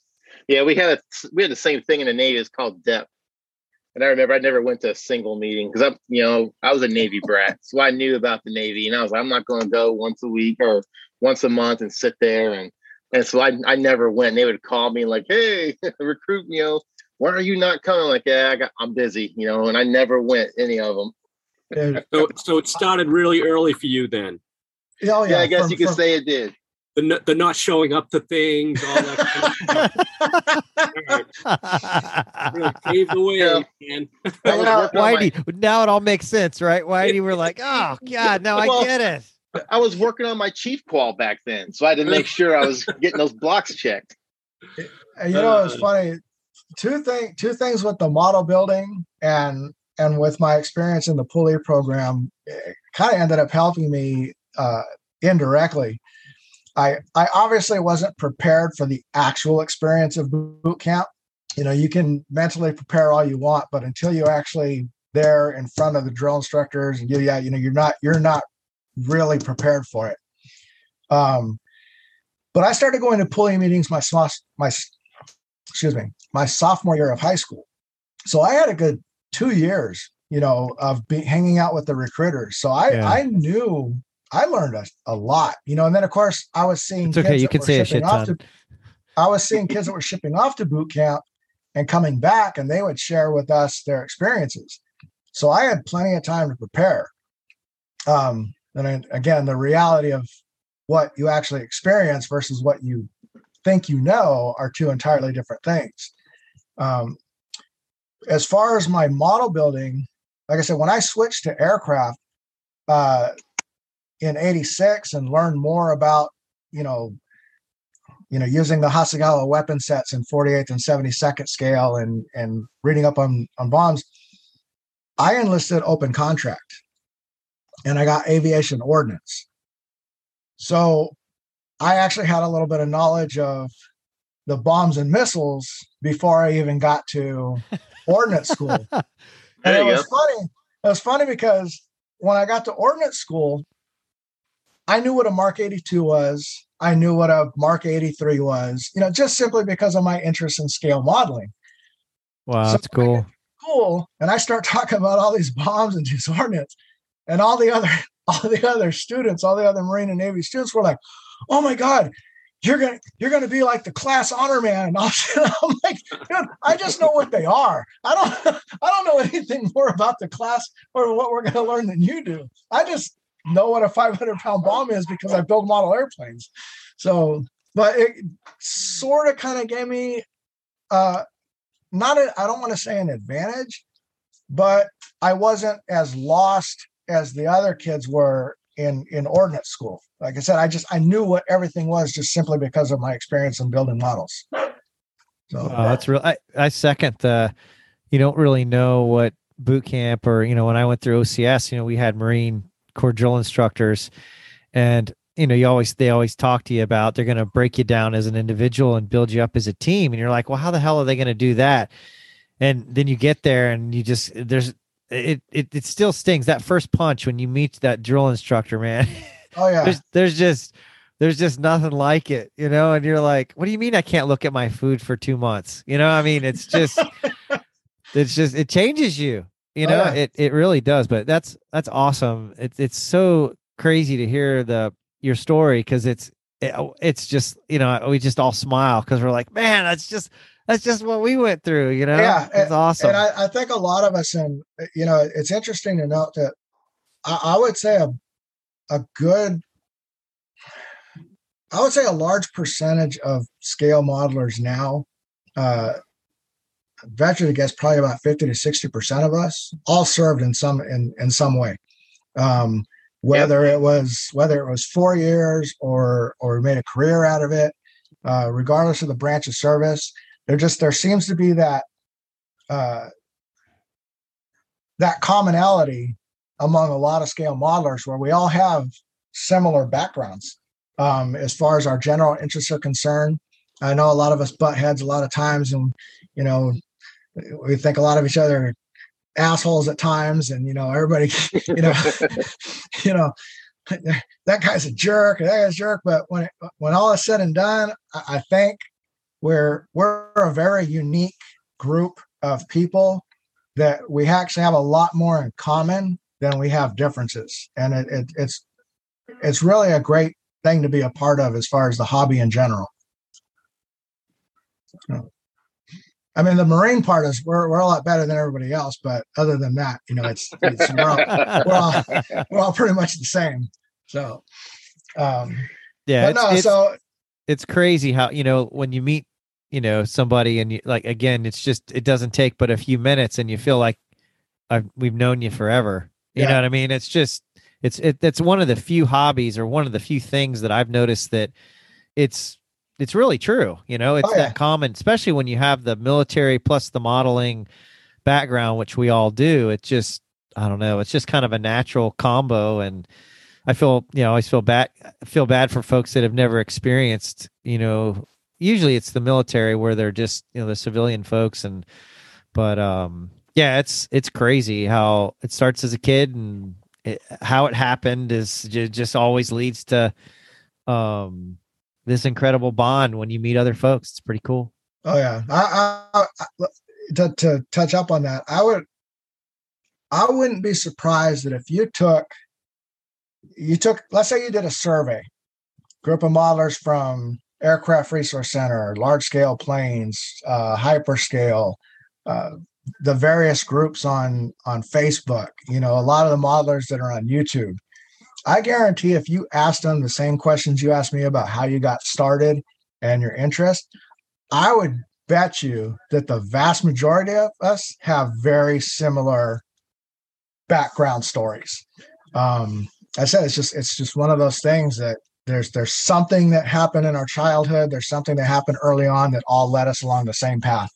And it's kind of cool that, like you said, you can meet a complete total stranger that's a modeler, and after a couple minutes of talking, you automatically have a bond because you realize that a lot of the things they're interested in, a lot of the way things that they experience in their lifetime are very similar to yours. So it is kind of cool. It was always funny the looks you would get in the squadron when people would see you. Like, I didn't have one of those F595 decks, the color chip fan decks, but the airframe shop had one. And so I would go and check it out from them, and I'd be going up next to the airplane, like, what color gray is this? I sit there and holding the color chip next to it, taking notes. People are like, what are you doing? I'm like, oh, I'm a model airplane guy. I want to get the right colors, going around getting the colors for things. Yeah. Every squadron I belonged to, every unit that I was attached to, after a couple months, they were just like, us fucking Roof doing his model shit. It's like, and it's like, even during Desert Storm.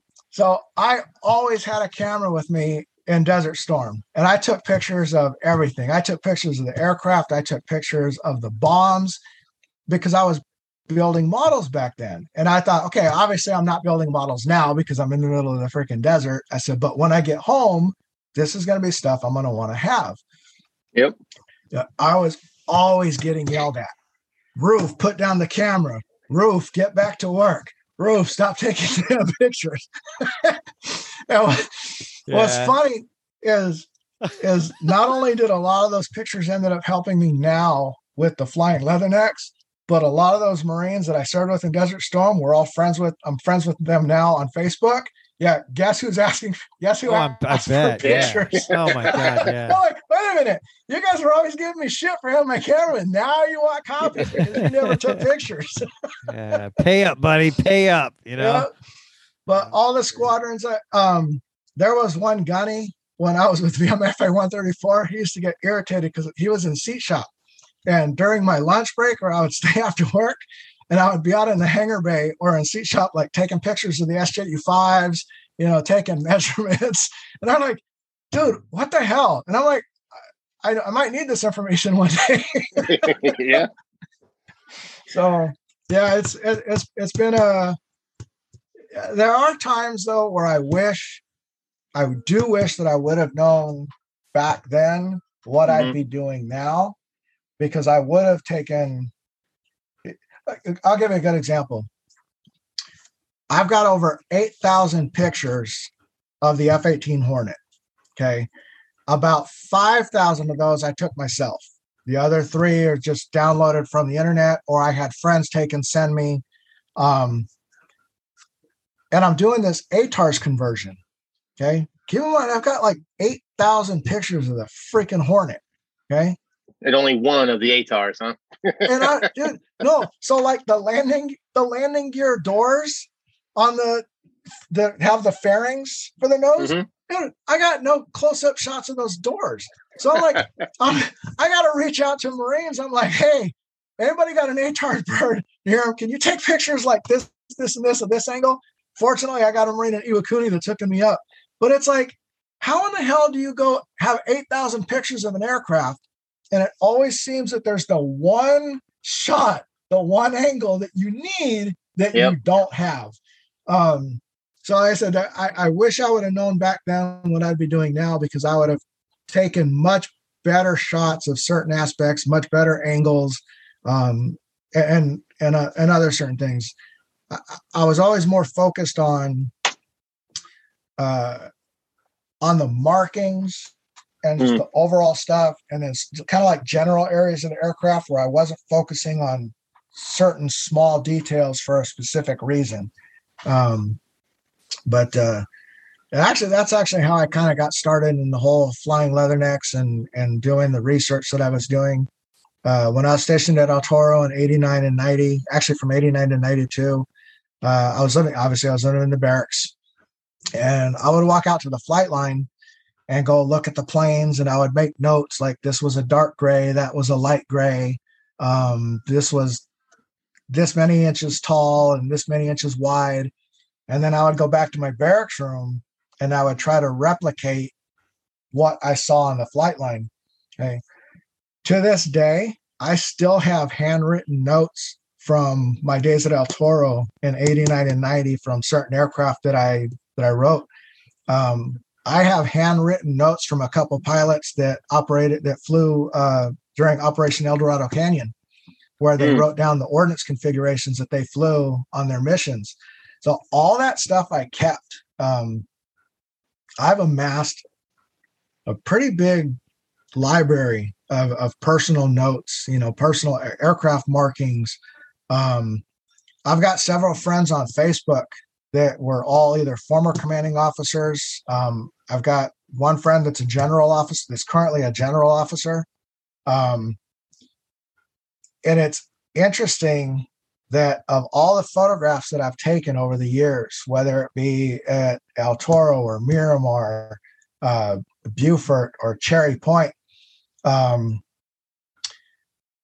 there's one friend, he's a retired lieutenant colonel. He was the first F-35C commanding officer for VMFA 314 out of Miramar. And as soon as I saw his name, I was like, I know that name. So I started going through my F-18 shots, and sure enough, I've got a picture of his F-18C when he was with VMFA 251 with his name on the side. So I was able to see, send him that shot. But just, I know I'm kind of going off on a little rant here, but it's just interesting how everything that I've done over the years is kind of tied into what I'm doing now. So it's been a good ride. Let's go ahead and talk about your business, your company, okay. Leatherneck. Now, how did you started that after you retired, or when was that born? How did that come to be? So the way Flying Leathernecks decals came about, I don't know how many people are aware, but I actually started a small business back in 2000. It was called Orion Scale Models. I remember. And of course, the goal back then was I wanted to have just a vast coverage of subject matter. I was interested in scale modeling in general. So I had a long list of decals that I wanted to release. I knew nothing about Corel. I actually had a microscale artist, drew up the artwork for my first sheet. And of course, I was active duty in the Marine Corps. So it was one of those things where what I wanted to do and what I could do were two completely different things. So I released 2 decal sheets in 2000, and then that was it for quite a while. In 2005, after I got back from Afghanistan, I released a few vinyl products, the Harrier deck cord in 48 scale, the F-16 scab plates. That's when I kind of started like, okay, I want to try to do a little bit more. In 2007, I went on a deployment to Miramar. I was stationed here in Atlanta, and I went to Miramar for Mojave Viper, and VMFA AW-121 had just gotten back from Iraq, and I went and photographed all their aircraft. Right about that time, that's when afterburner decals, he's got afterburner decals, myself, and a couple others were just kind of starting to grow. Over the whole course of years, I had been learning more and more about Corel, how to do my own artwork, and I actually drew up a decal sheet for 121s F-18s, got it out, sent the quote to Cartograph. It was a lot more than I had at the time, and Gordon from Sprue Brothers actually financed the print of the first decal sheet, and then we worked out a deal where he got most of them. It was also right about that time that even before I released that decal sheet, I needed to drop the Orion Scale Models name. And the reason was there was a figure company called Orion. So I started getting emails probably several months prior. I started getting emails like when a certain figure was going to be out. I'm like, what are these people talking? Like, what are you talking about? Like, I have no clue. I would respond. I'm like, I don't know how you got my email or what you're talking about, but I don't do figures. Then I learned that there was another company called Orion that was doing figures. Like, okay, I got to change my name. Naturally, I went with Flying Leathernecks simply because I was a Marine and I felt that it fit. So that's how Flying Leathernecks got started. That was also when I made the decision to focus exclusively on Marine Corps aviation. So my desire to do F-16s and F-15s and any other aircraft that interested me at the time at that point was done. And I've been fortunate over the past several years where, whether intentionally or unintentionally, and it's great. Sometimes I don't want to say it's a burden. It's actually kind of flattering, but it's absolutely amazing how many people reach out to me for marine aviation specific questions. I've heard secondhand that I'm considered the go-to for marine aviation, which is pretty cool. It's flattering, and it's very humbling to know that other people. I know that there's a lot of people out there that don't like me. I've accepted that fact. There's nothing I can do to change that. Who are these people? Take them out. No, I'm not going to name them out. I mean, there's a lot of people out there that don't like me. I kid. And to a certain degree, some of them might be justified. I'll fully admit that quite a few years ago, I was quite the asshole. I pulled no punches. Hell, I distinctly remember the Nationals where both Frildo and Whitey came up to me like, "Dude, we love your posts on ARC." I'll never forget that. It was at the Two Bob Schwindig. And, the famous Two Bob Shindig. I know I rubbed some people the wrong way, and I'll always have regrets that I did that. I've grown, like many of us. I've grown, I've changed, I've matured a lot. I think everyone can look back and laugh at that kind of stuff. Oh yeah, it's math. We're all having fun, man. That was good stuff. Yeah, but so that's how Flying Leathernecks was born. It was a slow, gradual transition that was started with general hobby and then just started to focus on marine aviation. And then that's what it's been since 2007. Well, that's great. I mean, you've definitely, you have that niche. Like you said, there's plenty of F-15, F-16, A-10, there's plenty of Air Force, plenty of Navy, Navy's coming, and, for you to grab that niche and, obviously from a, from something, you're coming at it from a no shit Marines perspective. Now, my question to you, I know you do a lot of the modern stuff, a lot of the stuff you worked around. Do you have any interest in backing it up to, and I believe you may have done some of the early, World War II, or even some of the Marine Corps stuff from and I know 48 scale is your thing, and you don't want to get into, but even like some of the stuff from the 20s and 30s, because the Marines had some really unique markings on their aircraft from that time period as well. Yeah, I'd be over the top if you could do stuff from the 20s and 30s. That would just be freaking awesome. And that was take that history of marine aviation all the way back and bring it right up to the present day.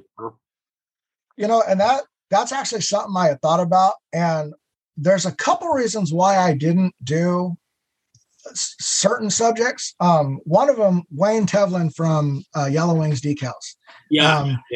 Had that. So I always thought, okay, Wayne has got this covered. I'm not going to mess with that. Okay. The World War II stuff, we butt heads a lot, and and we seriously disagree on a lot of things. But Jennings Helig from Fun Decals is a master at research, and what he's been able to come up with, he has got some absolutely gorgeous World War II decals, and a lot of them covering Marine Corps Corsairs and some other stuff. So while I would love to go back into that era, right now there are two people that are doing it very well. Now, that doesn't say I'm not going to, right? But it's also been, okay, let me focus on this, because right now Wayne has got the pre-war stuff with Yellow Wings covered. Dana Bell is another big name that knows the World War II stuff really, really well. And if I'm not mistaken, I believe he works with Jennings at Fun Decals as far as research is concerned. But they've got like the World War II stuff covered. As far as the modern stuff, Vietnam era, Steve Bellinger from AOA Decals, he's got that covered. So it's one of those things where we're all doing quite well with the certain areas that we cover. So I would rather just stick to what I'm doing and not step on their toes. Okay. How about Korea? The Korea. Yeah, I was going to say. Now, Korean War. That's Korea is a different story. Nobody other than Kersad from Caracal has covered any Marine Corps subjects. Okay. The difference with Kersad, though, and he has got an absolutely amazing thing going. Kersad has turned into the modern day microscale, where he is basically he is all over the map, and he does all his subjects extremely well. But because he doesn't focus on one specific area, that does kind of leave a lot of things open. Going back to what I was talking about, like, okay, Yellow Wings, almost all pre-war. Fun Decals, kind of that World War II era. AOA, the Vietnam era. Furball, Bullseye, mainly modern. Air Force, Navy, Fighter Town, modern Navy. I'm modern Marine Corps. While Kersad's covered a couple of Korean era stuff, there is nobody that's solely concentrated on that era. So there are a lot of things that I want to do. And with companies like AMP, which unfortunately I believe they're out of Ukraine, so I don't know how things are going to go. But AMP came out with their 48 scale HEP. They came out with their Dragonfly. Yes. So now that there are kits available for decals, there's in 72nd scale, Atelier has, a nice H19, although it's not available right now. They've got an H19. There's a lot of Korean era aircraft that decals can be done for. So yes, I do plan on going back to Korea. My biggest pause on that is there's so much modern stuff I want to cover. It's like it's kind of like when you have housework to do. Let's say you got your yard and the house to do, and you got so much to do you don't know where to start. And I get into that rut where there's so many subjects that I want to cover, and there's so many decals that I want to draw, that there's times I find myself, I'm like, okay, I can either spend countless hours researching this particular aircraft to draw this decal sheet, or I can knock out a decal sheet in 20 minutes based on what I have right here in front of me on my computer. So it's kind of one of those things where I have to make that decision. I know, Dave. I probably want to hit you up because I have the AH1, the Zulu kit, the Academy kit, the 35th scale, which I've been anxiously awaiting that particular scheme. It's that old, the whiskey.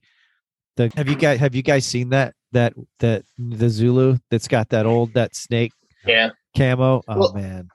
The Academy awesome. kit when it came out, or was it Academy or MRC? Yeah, MRC Academy. It had those markings, didn't it? Wasn't that what came with the kit?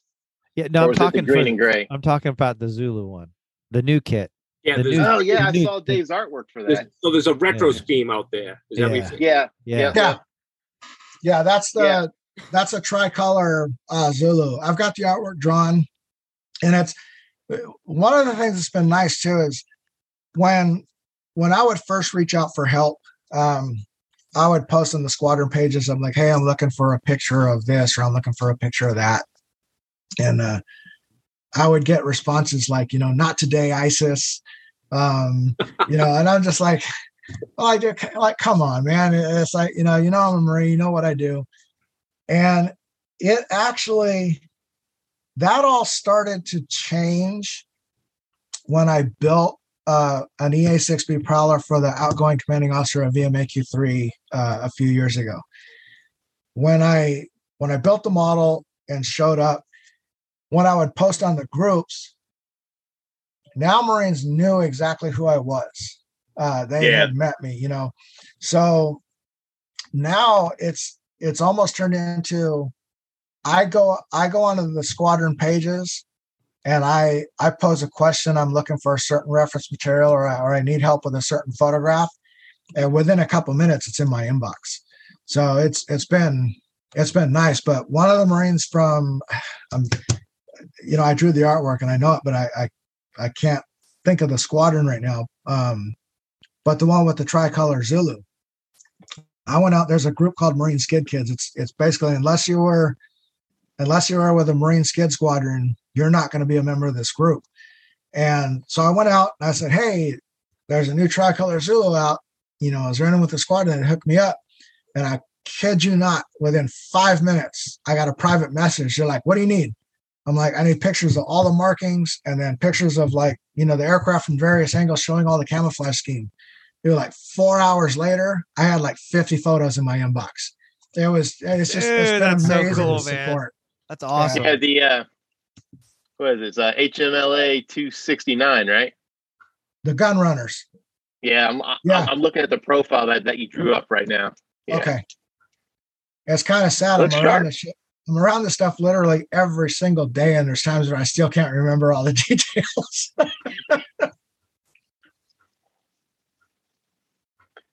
So, Dave, have you considered, with all of that reference material you've got and all that knowledge banging around up inside your head, writing a book? I actually have. There was about 2 years ago, I think it was, I posted on Facebook that I was going to move forward with a book, 2 books actually. Colors and Markings of Marine Corps Aircraft from 1989 to present. And the reason I chose 89 is because the Monogram series of books on Marine Corps Naval Aviation covered, I think, up until 91. So I hit the fleet in February of 89, and that's kind of when I kind of first took my first pictures of Marine Corps aircraft. And I've been researching them ever since. I reached out, I posted I was going to do a book, and I had no less than a dozen people reach out that they wanted to be a part of this project. They were going to put me in touch with editors and people to help write and do the layout, and not a single one of them followed through. So I was just kind of like, I went from being extremely motivated to just completely demoralized on the whole project. And even follow-up emails and phone calls were like, hey, kind of, they're like, oh yeah, it's some stuff come up. And I'm like, all right. I don't know the first thing about writing books. I don't know, how to start the format, how to start the layout. And a lot of these people that had reached out were going to help me get to that point. And unfortunately, it just never panned out. So it's one of those things where I have the photos, I have the vision, but I don't have the knowledge to get it done. So unless that changes, it'll stay the dream that it was a couple of years ago. But I would very much like to, because it's kind of like, even though building models is like a solitary hobby, we go to shows not so much for the awards, but you want other people to see your work. Mm-hmm. You post your work on Facebook, you post your work on the forums because you want other people, you want to share what you've done. Yeah. What's the point of building models if no one's ever going to see them? Okay. Well, what's the point of having all this reference material and all these photographs and all this information if I can't share it? I don't want to die and have this stuff disappear. I want others to be able to, there might not be now, but 10, 15 years from now, there may be a young kid that is just as passionate about Marine Corps aviation as I am. And with everything that I've been fortunate to gather over the past 30 years, I want that kid to have it. I want that kid to be able to start where I left off. And the best way to do that would be in a book. But by taking everything that I've accumulated over the years and put it in something that can be passed on to other people. It's our history. It's what's happened, every entry, every book that you see in a library, every book that you have in your personal collections on the subjects that you're interested in is because somebody took the time to put all that information together. And I want to be able to leave that to people. I just don't have the knowledge of how to get it done. So if there's anybody out there that watches this podcast and you have a clue and you want to help me get this thing rolling, by all means, reach out. Dave, I remember talking to you about this specifically. You're essentially going to take the John Elliott books and continue on where he left off. Exactly. In the early 90s. And I mean, those books are a fantastic resource for Navy and Marine Corps aircraft. I mean, the level of detail he gets down into as far as discussing, when and where markings changed. Yeah. We had a discussion on our last episode. We were all trying to, when did they go to TPS and why? Well, I guarantee you his book would probably cover that somewhere.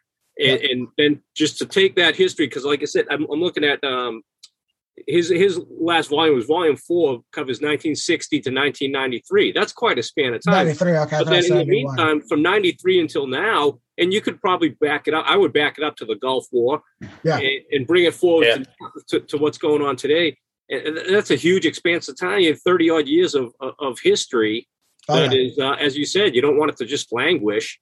And it's going to be guys like us that have that knowledge and the notes and all that kind of stuff that you spoke about, sitting around, sitting in a drawer somewhere. Yeah. And to continue on what John Elliott was doing with those monogram books, boy, that would be a fantastic project. I would absolutely love to be able to do that. And like I said, it's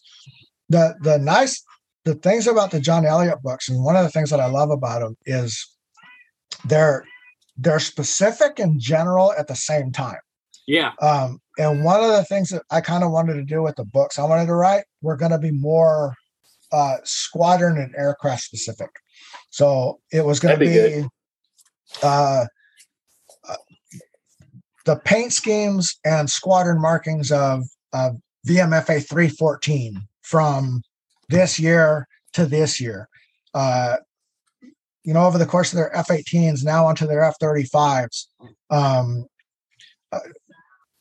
The transition, certain squadron markings, what do they mean? Why were they applied? Is there a significance behind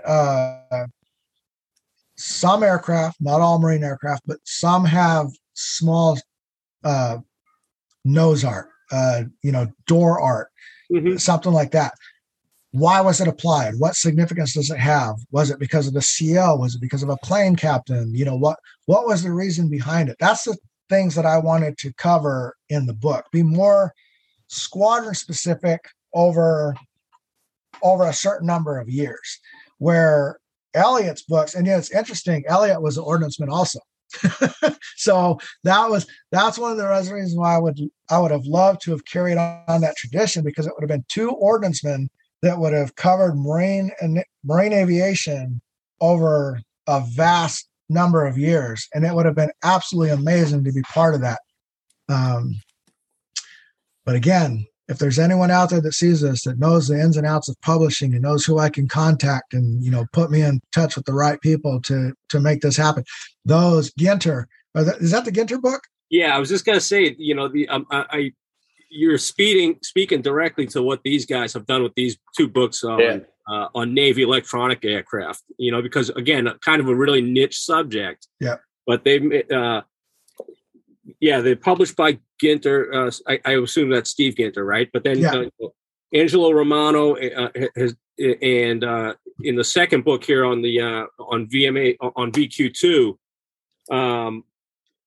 he's got a AMH chief John Herndon, USN retired. So kind of the same thing, taking that military background and using it from his specific knowledge to create these books that are. And this is probably, you have these books or no? Because I have a couple of them actually. Yeah, because they're exactly what you're speaking to right there. So perhaps that'd be the route to go: is get with those guys and collaborate with them, and because those books are fantastic. From a history and a modeler's perspective. Oh yeah, definitely. And it's not so much.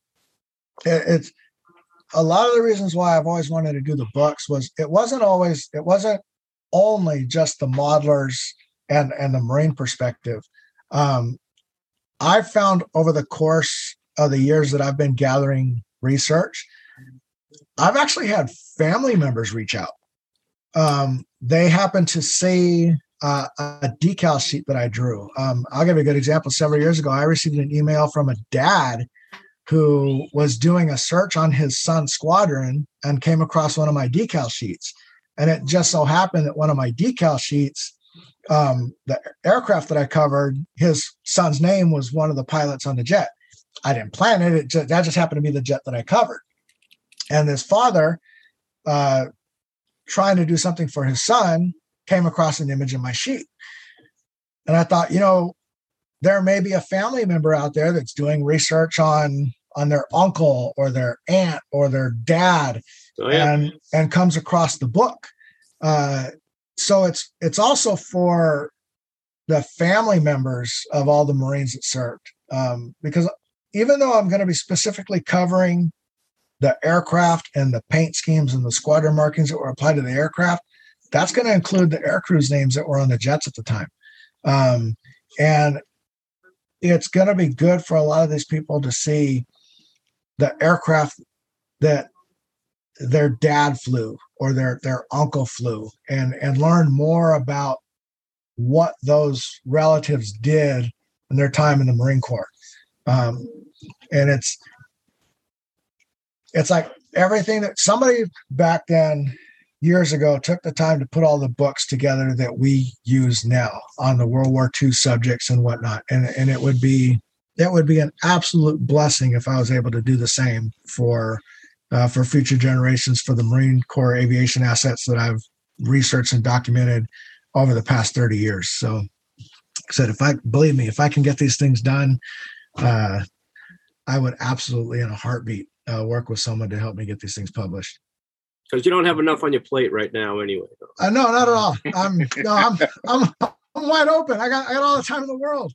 And I was going to ask you, so when you started flying Leathernecks, you could start flying Leathernecks decals. Were you only going to do decals, and then, or then, and like you just got the idea one day that we're lacking specific aftermarket items, and then you decided using your knowledge to start producing aftermarket items? No, so it was always decals. Now, there were items in resin that I always wanted to do. Mm-hmm. And it's one of those, it was a blessing in disguise that it never happened when it did. Okay. So I'll show you something right here. This set right here. Okay, this was released back in 91, 92, I believe. Technics little ordnance set. Okay, these are all my masters. Okay, this is actually how I kind of got started in the business side of the hobby.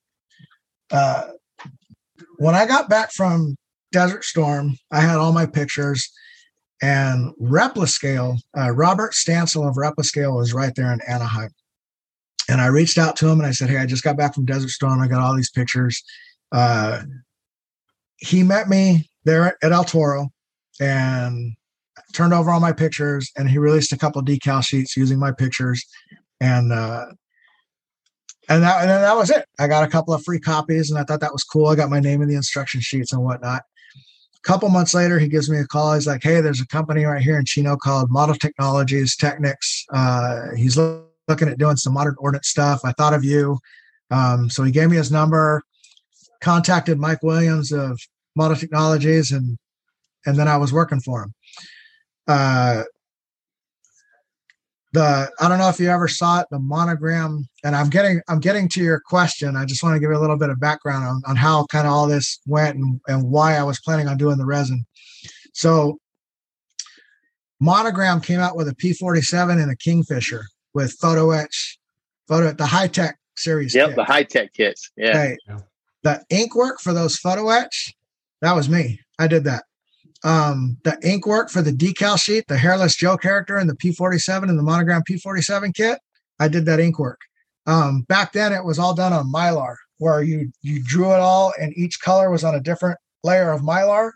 And then you went to a blueprint shop and you had plates made, and then those plates were shrunk down and then given to microscale.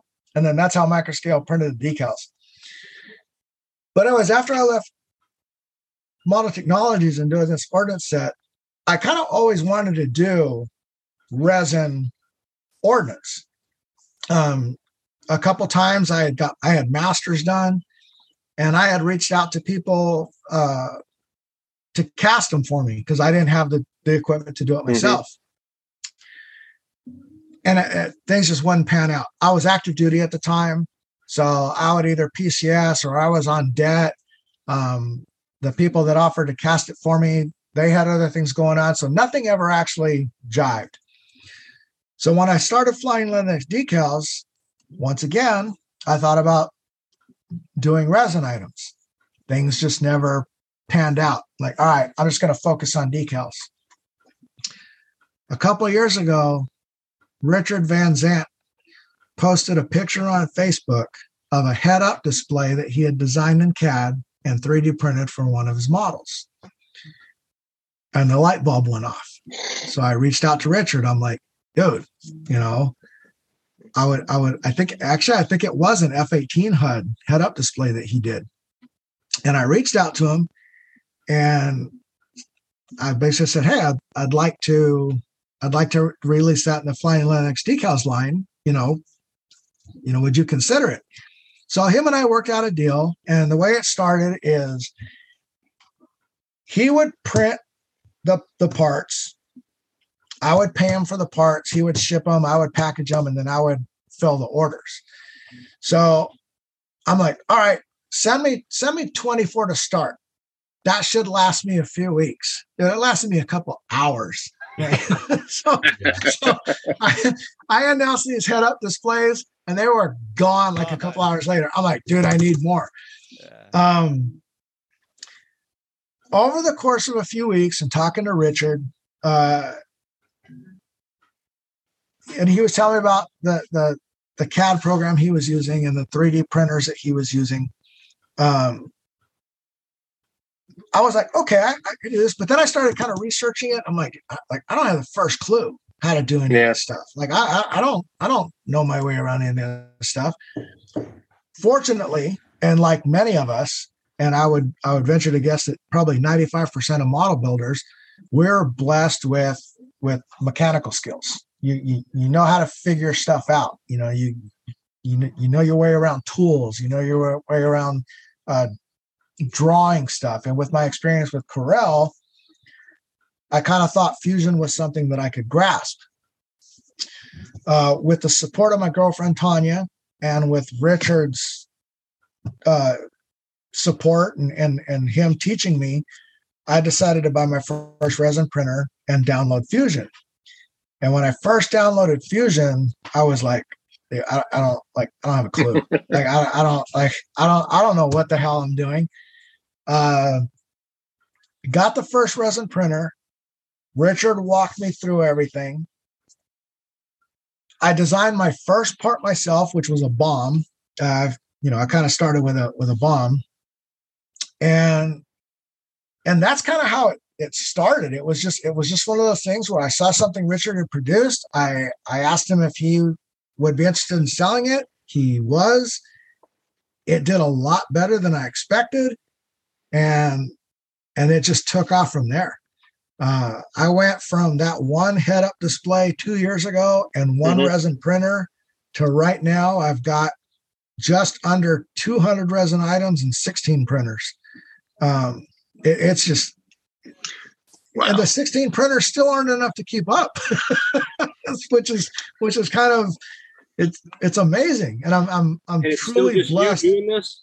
Huh? You're a one-man show. It's just me. Yeah. Wow. It's just me. So that's and not just for me. And this kind of goes for everybody. Mike Reeves at Phase Hanger, Steve Bellinger at AOA, Scott Brown with Bullseye, Brian Plesha from Fightertown. All of us that do this, it's just us. We're the research team. We're the production team. We're the design team. You're the shipping department. We're the shipping department. We're the advertising department. Like, we're everything. And if one thing I can put out to the modelers out there is, sure, we're not Edward. We're not Sprue Brothers. Yeah. We're not Hannets. Like, we do this. We sacrifice a lot of our modeling time, our family time, and our personal time to do this because it's something that we're passionate about. And we want to be able to take what we've learned and take the support that we've been given by our friends and our fellow modelers and provide something that you find useful in your hobby. Be a little bit patient. we're doing the absolute best that we can with the time that we have. I get all the time. It's like, I get an example. I received an order one night. It was about 11:30. I got the order. And the reason I knew I got the order at 11:30 because I saw it the next morning. At about noon that next morning, I got an email from the gentleman that placed the order wanting to know if I had a tracking number. And I'm just thinking, like, dude, you just placed the order like last night. Like, man, I don't have a warehouse. Time. Yeah, it's like, and it's not their fault, and I don't blame them. It's, you order something on Amazon and it's your doorstep the next day. You order something from Sprue Brothers and you get a shipping email notification within an hour. And a lot of modelers don't, I want to say ignorance, simply because they don't know. And it's not meant in a bad way, but they make the assumption that all of us have like a staff, that we have employees and we have teams that do everything. It's like, no, it's just me. 90% of everything that I've released has been of my own creation. All the 3D printed ordnance. I do all my own decal artwork. I do all my own research. I do the placement guides. I do the instructions. I draw the labels. I answer the emails. I pack all the product. The other thing that I take a little bit of pride in is if you look at all my 3D printed resin items, they all come ready to use right out of the package. I take the time to remove all the supports, where a lot of other companies, when you get the resin item, all the printing supports are attached to it, and the modeler has to remove all those. I remove all those before they go in the package, because I want the modelers. Our modeling time is limited. A lot of guys, they work.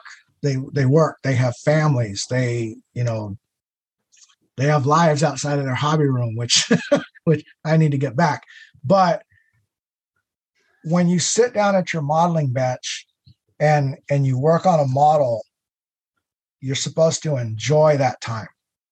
And removing casting blocks and removing print supports and cleaning up your parts, that's not enjoying your hobby. That's a tedious, frustrating task that takes time away from your enjoyment. So if I can help alleviate some of that, I do that by removing all the supports.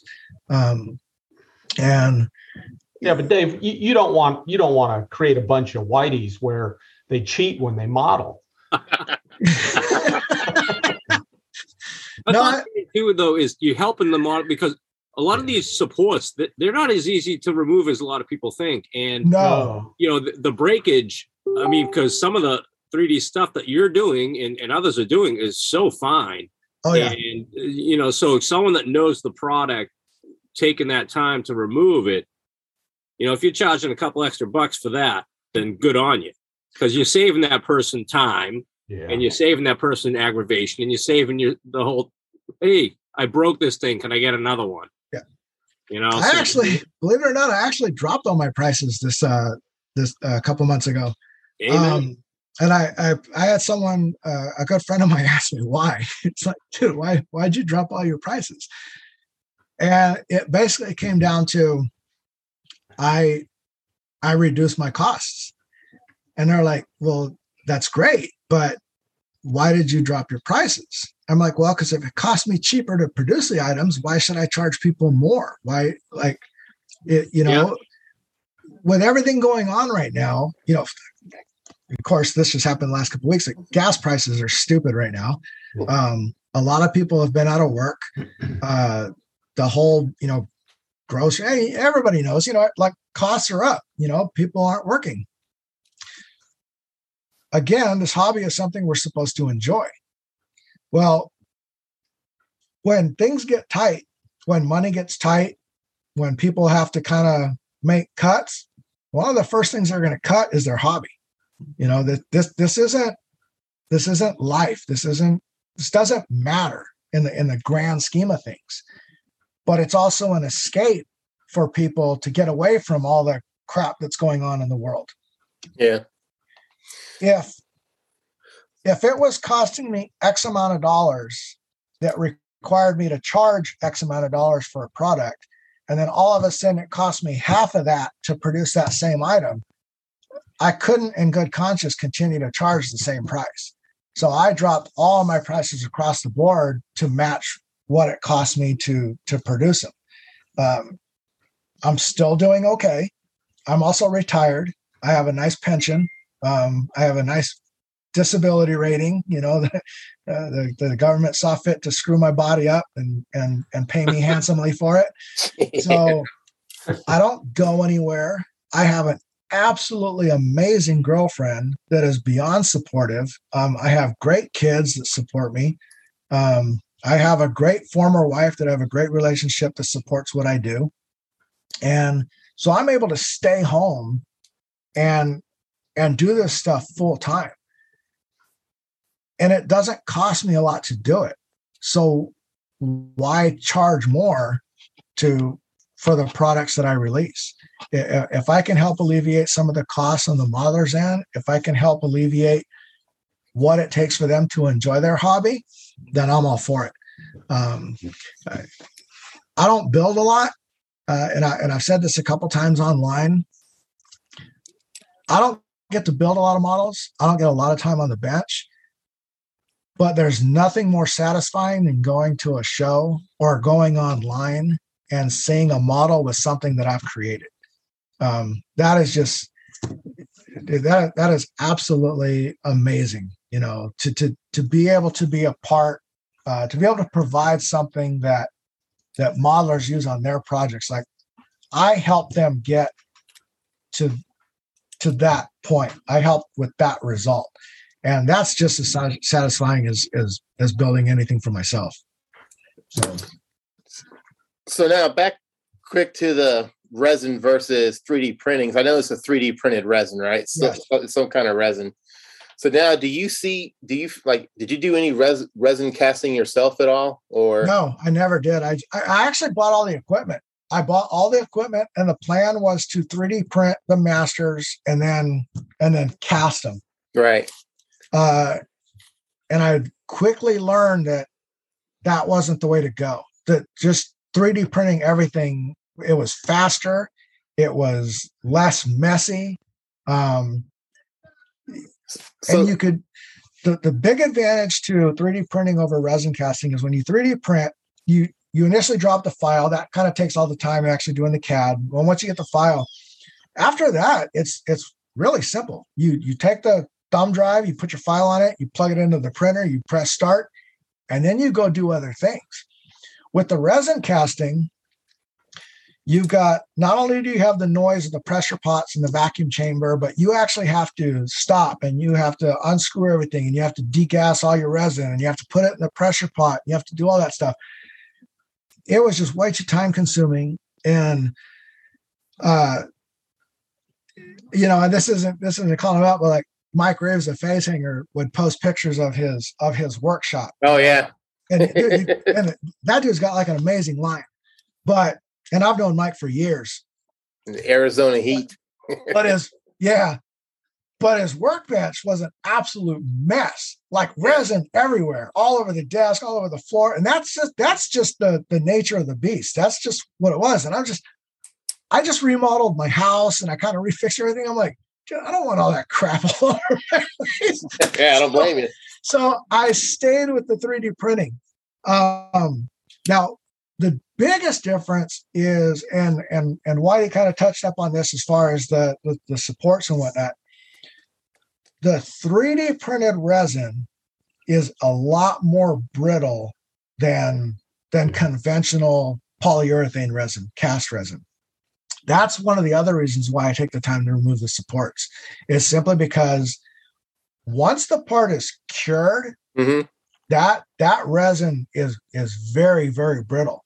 So if you try removing it, like, I use just regular, Tamiya snips, but as careful as you can be to cut the parts, dude, it can like shatter, the part that it's attached to. Right. With polyurethane resin, you could take a saw to it, you could take a Dremel to it.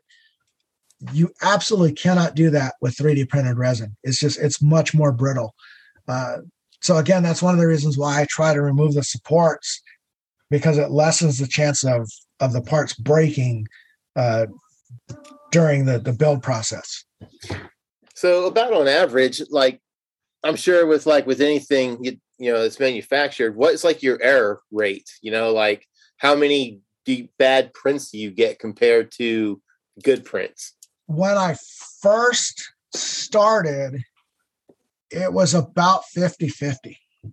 Oh, wow. That was the other reason for the higher prices, because I had to compensate for the failures. And it could be any number of things. It could be from the build plate wasn't level.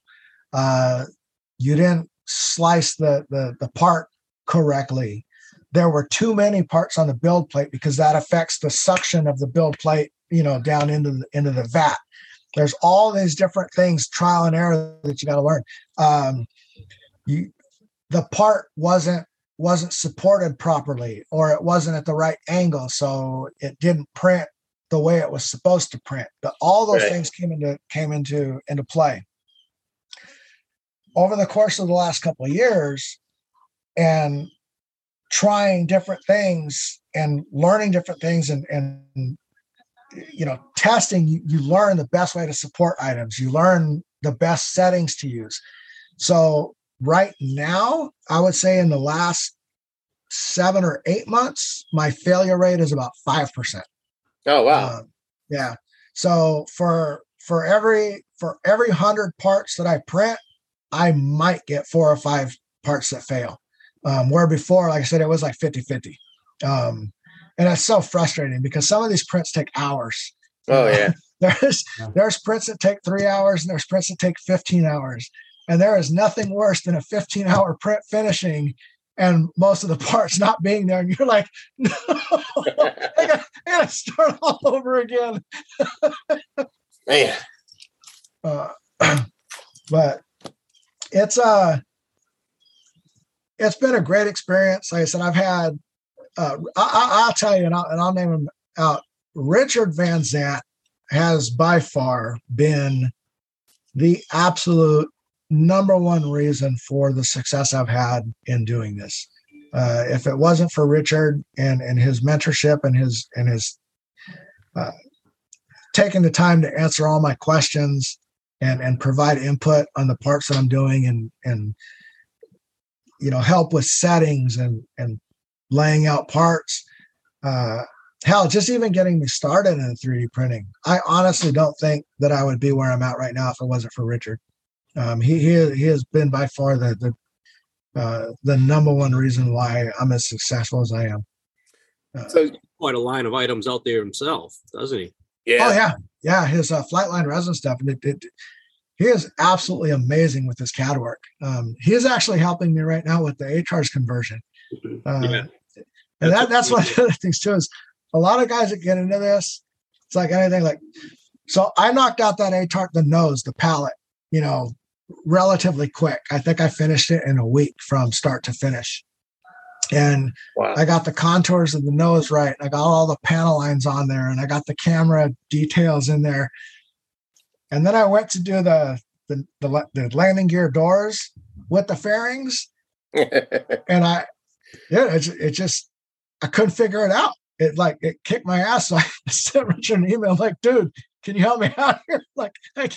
I don't know why I can't grasp this. So he's working on the landing gear doors right now. So hopefully he'll have those done soon and be able to release this thing. But so now, since you do, all your stuff is 3D printed resin, do you see that completely taking over for cast resin items? And how long do you think it'd be before everything is just 3D printed now? I think that depends on the individual and maybe the product and how 3D resin printers advance over the next few years. The 3D printers that are out now are absolutely amazing. If you look at the prints that I posted to the HR's conversion, they look like they're injection molded. Yeah, they look real sharp. That's from the Elegoo March 3, an absolutely amazing printer, and they're only like $300. And I know people are like, "Oh my God, $300! That's not." It is, but for what that printer can do, it's actually really, really cheap. There's printers out there that are 10 times better, but run like $2,000-$3,000. Every medium, it comes up a lot if 3D printing is gonna replace injection molded plastic. That's never gonna happen. There's a lot of wishful thinking. A lot of modelers out there post how long before we can just go online and download a file and print a model. That may happen, but it's not going to replace injection molded plastic. It's not as easy as a lot of people think. You don't just download the file, plug it in, and then you have something ready to go. There's a lot more involved in it. There's actually an A10 you can download and print yourself. Yeah. And I watched a video of just a few days ago of a guy that he printed it. It showed him going through the print process, and they went through that real quick, but most of it was the assembly. And the parts all clicked together. So it was, he used glue on the landing gear and a couple of other, and when he put the clear bits into the canopy was the only time he used any glue. And while it was essentially a 6-foot model, it looked like it was about 1/48 scale, and from 6 feet away, it looked like an A10. Yeah. But when he was holding it up close, you could see that the parts fit was probably not as good as it should have been. I think if he had glued it and faired it a little better, he probably would have gotten a better finish to it. But it had fantastic engine detail. opening panels for the engines, and the cockpit was completely detailed with the canopy opening up. Yep. But the canopy looked like crap. It's like, well, okay, so you did all this great work on the cockpit, and then you screwed up the canopy because it looked like a toy. Yeah. So that the canopy could open. I mean, that's literally, and then the canopy didn't open the way it does on an A10. It hinged, and it's like, no, it's supposed to slide. And so anyway, it was one of those things where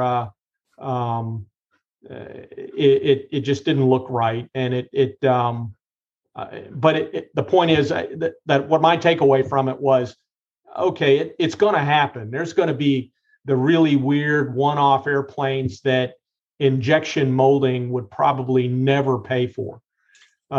You'll probably be able to get, it won't be an A10 because everybody wants an A10. Yeah. But it'll be the I don't know, the some weird ass I can't say that, but some weird aircraft that comes from that's obscure and nobody's ever heard of, but there's some modeler that's just he's drooling over getting that particular model that's going to be 3D printed. No, a perfect example of that is JetMads. JetMads right now, their 32nd scale aircraft are 3D printed. Now here's the biggest advantage to 3D printing over injection molded and no, resin casting kind of falls in the same, but here's the nice thing about 3D printing. Okay. And one of the things that JetMads is doing, so they've got 32nd scale aircraft that for the most part might not do very well in injection molded. Okay. Because of the subject, because of the size, and because of the expense. Okay. So, tooling can cost anywhere from $200,000 and up. Okay. The nice thing about 3D printing is, let's say I design a product, and this is one of the beauties about designing stuff myself. So let's say I design something and I save the file and I print a batch and I announce it and it doesn't sell. No big deal. I just don't print anymore. It's my only loss is the few hours it took to design it and however long it took to print the first batch. But if it doesn't sell, okay, then I don't print anymore. Yeah. Injection molding is different. You have to, create so many in order to make up for your cost. And if they don't sell, well, you're kind of you're left with all that, with all those kits. Yeah, you've suddenly created a loss leader in your business. Yeah, exactly. So I think, and going back to Trillo's question, I think every medium is going to have its place. You're going to have the need for injection molding. You're going to have the need for cast resin, and you're going to have the need for 3D printing, and they're all going to complement each other. But I don't think one is going to take over the other two. Roy Sutherland of Barracuda Cast, he's got 3D printed stuff and he's got cast resin stuff. Edward has direct 3D printed stuff and they've got cast resin stuff. It's all going to come down to the item and what's more cost effective for that individual company. For me, it's more cost effective to 3D print all my stuff. For others, it may be more cost effective to cast their stuff in resin. For some, it may be more cost effective to cast resin some and 3D print others. And then for other companies, it's going to be more cost effective to do injection molding. So I think going forward in the hobby, every medium is going to have its place. I don't think any of them are going to go away, and I don't think any of them are going to completely take over the others. It's going to be based on the application and the individual company that's producing the item. Okay. Yeah, because those JetMag kids are pretty nice because I have their D588 Sky Streak. Uh-huh. And that's a nice kit. Like the way it came, the way the kit is in the box. Like you could ship the kit in just the box because everything is like just packed in foam, and they have laser cutouts for all because their parts are still on the sprue, the port gates, and they put them right in the foam, and it's solid. Nice. And it's a sharp looking kit, and I'm like, it's on my short list to build this year. Hopefully, if I ever get around to it. But yeah, it's sharp looking, and I know they just did a Vigan in 32 scale, and they opened it up to pre-orders, and they sold every one of them in the span of like 2 weeks. Really? Yeah, I think they only do like 500. They do a run of 500, and within 2 weeks, all 500 of those Vigans were sold. Boom, gone. Wow, that's amazing. That is absolutely amazing. Now there was something else. So you wanted to touch up on the Models for Marine project. Yeah, my last question for you was going to be, your Models for Marines. What made you get started doing that? That was an accident. So now before we get into that, was there anything else is there anything else anyone wanted to ask about flying leathernecks or the decals or the resin or anything else? I'm glad you came out with the oval fuel tanks for the early F-18. So now that was all Richard, by the way. That's smart because the early TPS, test pilot school is right here in Pax River. And when they were flying, the Alphas and, their Alpha Hornets, they had that oval fuel tank. And so it's kind of nice to, you can, if you want to do an early Hornet, you got the correct oval fuel tank. So nice. I was excited for that. I need pylons for T-45C to put your practice bombs on. So check this out. So a good friend of mine who was an F-18 pilot out of Beaufort just got orders to Kingsville, and he's going to be a T-45 flight instructor. So he's already told me if there's anything I need on the T-45 to let him know. So hopefully there you go. I've got a friend that works down there. What's his name? Brandon Stewart. Yeah, Brandon Stewart's down there also. Yep, he's down there. Yeah, sorry, David. Dude. I got one more shameless personal plug. So, which I know I'll get it won't happen, but I can at least ask. Yep. So I've always wanted to do an early Harrier, with the standard green gray scheme. I can't remember whatever squadron, but they just don't. There's that old crappy nasty Revell AV-8A Harrier that's just like horrific. If you ever win the lottery and you feel like doing something really cool, man, I'd take decals. I'll take a seat or a cockpit for that, because the kit, the shape is actually not. I guess it's not too bad, but man, I just dig those really early Marine Corps Harrier aircraft, and I'm begging for decals or something. Is that the 132 scale kit? Yeah. Okay, it's a 132 scale kit. So now for decals, I'm gonna point you to the competition. Okay. So Caracal, Kersonic Caracal is actually coming out with a 32nd scale decal sheet. Now I've seen his quarter scale AV-8A sheet, and it's really nice. It's really well researched, and it's really well done. Sweet. And he's announced a 32nd scale decal sheet for that very kit. So Kersad's got you covered on decals. Resin, I have the kit on hand, and there are things that I'm making notes on. So hopefully here soon I'll have some 3D printed items for that kit. Oh man. So since we're laying out a wish list, another good item, the gun muzzle on the Hasegawa F-18, Growlers. Here we go with the gun muzzle. Here we go again. For the Growlers, Hasegawa has you fill the holes in the gun muzzle. I think a good thing to do would be a smooth, blanked off gun muzzle for the Growlers. Actually, that's something I might be relatively easy to do, because now that you mentioned it, I forgot to list that in the parts count. But that's actually going to be included in the ATARS conversion, because the ATARS doesn't have the gun, so we have to have the blank off panel. So I could all work for the EF. So is it the same for the Foxtrot? You know what? I don't know that. Well, the Foxtrot doesn't use the ATARs. So, no, but the blank off plate, would it be the same for the Foxtrot? Yeah, the blank off plate would be identical for all the Hornets. It's the exact same. It's the exact same part. So even though the aircraft are vastly different, the gun blast diffusers are the same on all Hornets.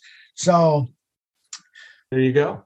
Once a part is designed, it should fit on all versions of the kit.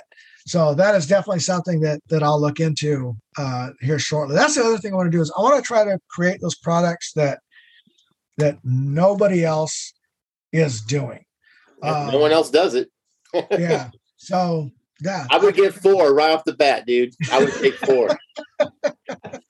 Hell, I'd buy 2 just because. In case I ever want to build a growler. Yeah, there's a lot of stuff that I want to do, and it all comes down to time. And now I have been blessed too, where I actually have a couple of modelers that help out from time to time with CAD work, and like I pay Richard, and there's a couple that they just want free product.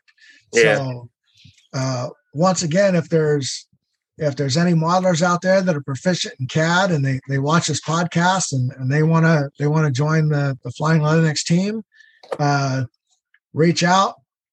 I can either pay you or I can provide you free stuff. Either way, whatever we both agree on that works well for both parties, I'm up for it.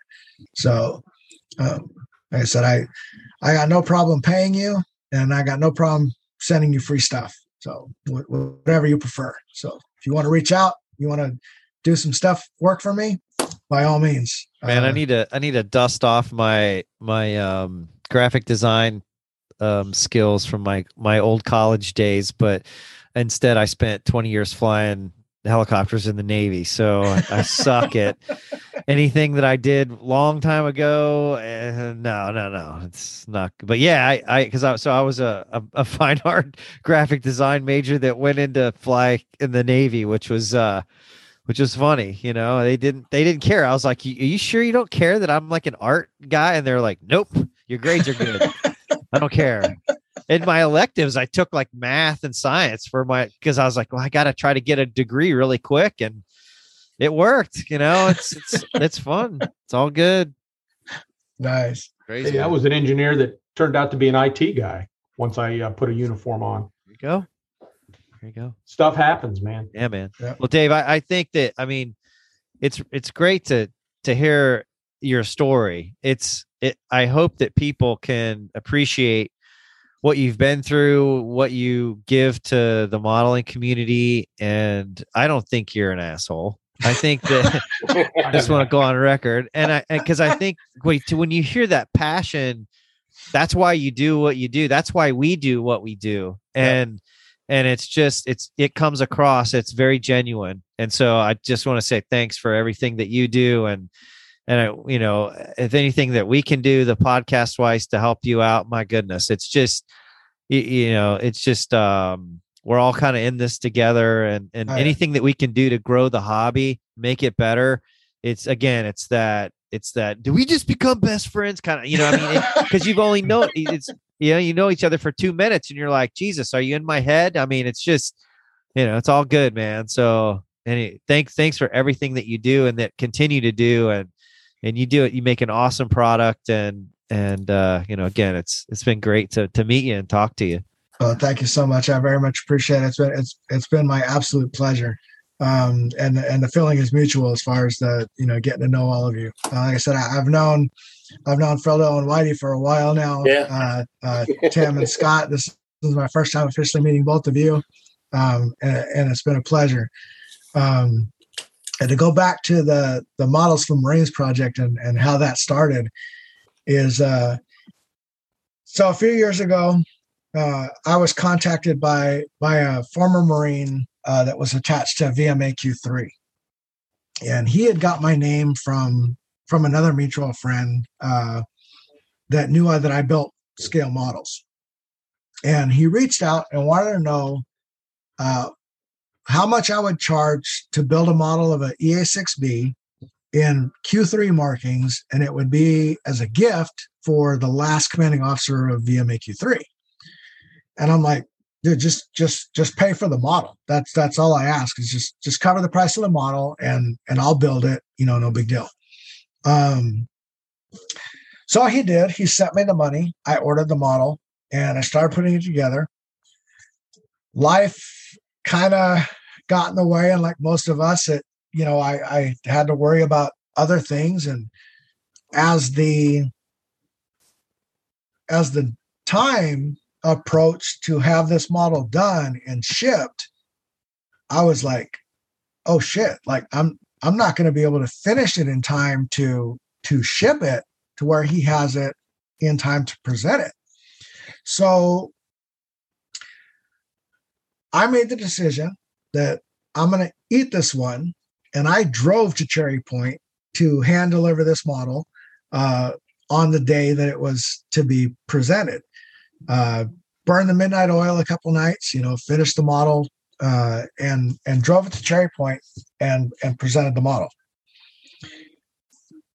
That particular decision is what led to the Models for Marines project, because I got a shitload of requests to build models. Like, Marines saw it and like, how much would it be for you to build one for me? And when I first started it, it was like, just pay for the model, just a $50 deposit. To that average price of the model is about $50, depending on, you all know, depending on where you get it. So it was mostly Prowlers and Hornets and whatnot. So it was initially pay for the model, cover the shipping, and that's it. What happened is I took payment for models and I took payment for shipping. And then because of life, it took me a while to finish the models. And I started getting hey, I sent you money on X amount of date.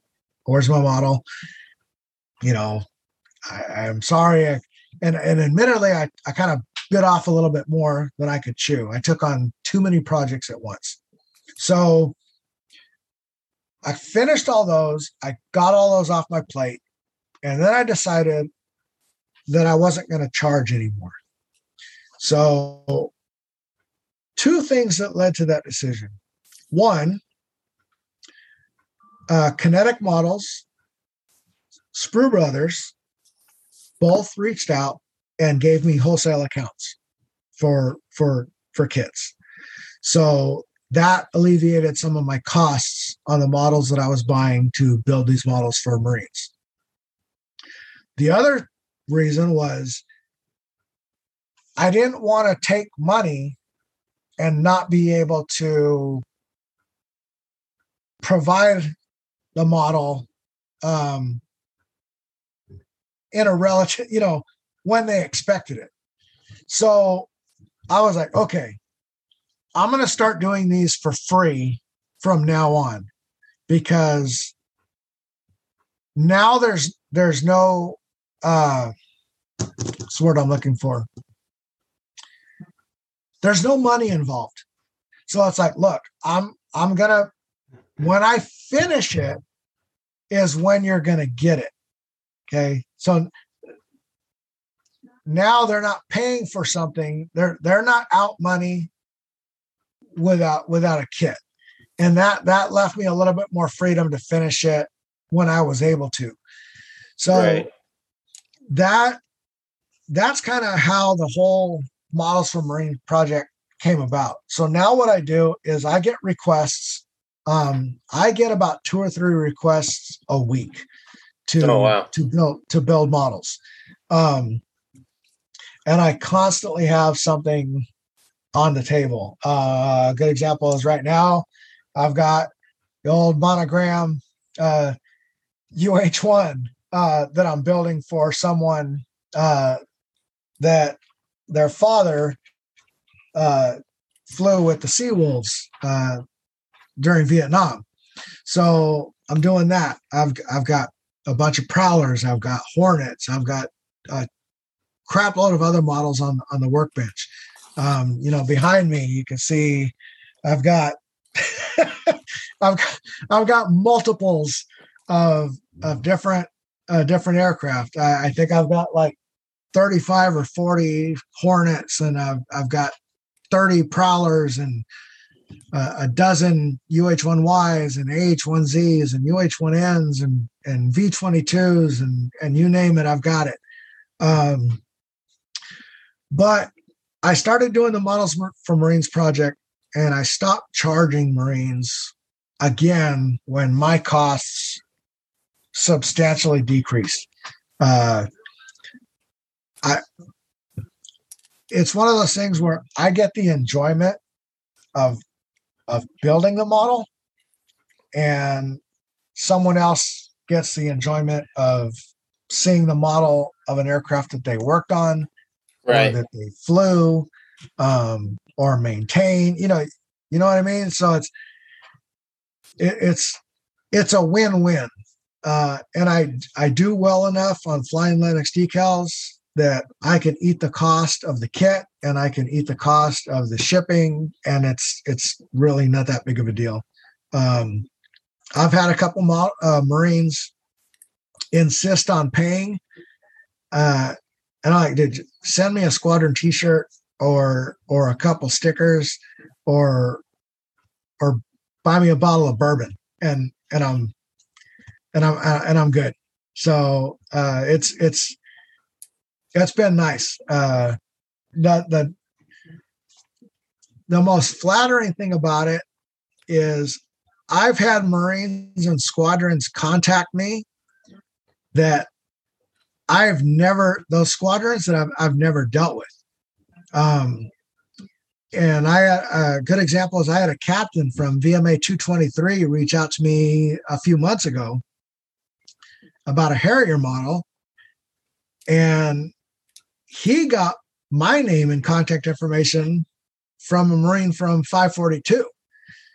And I was like, okay, this is kind of cool, because I didn't do anything for 542.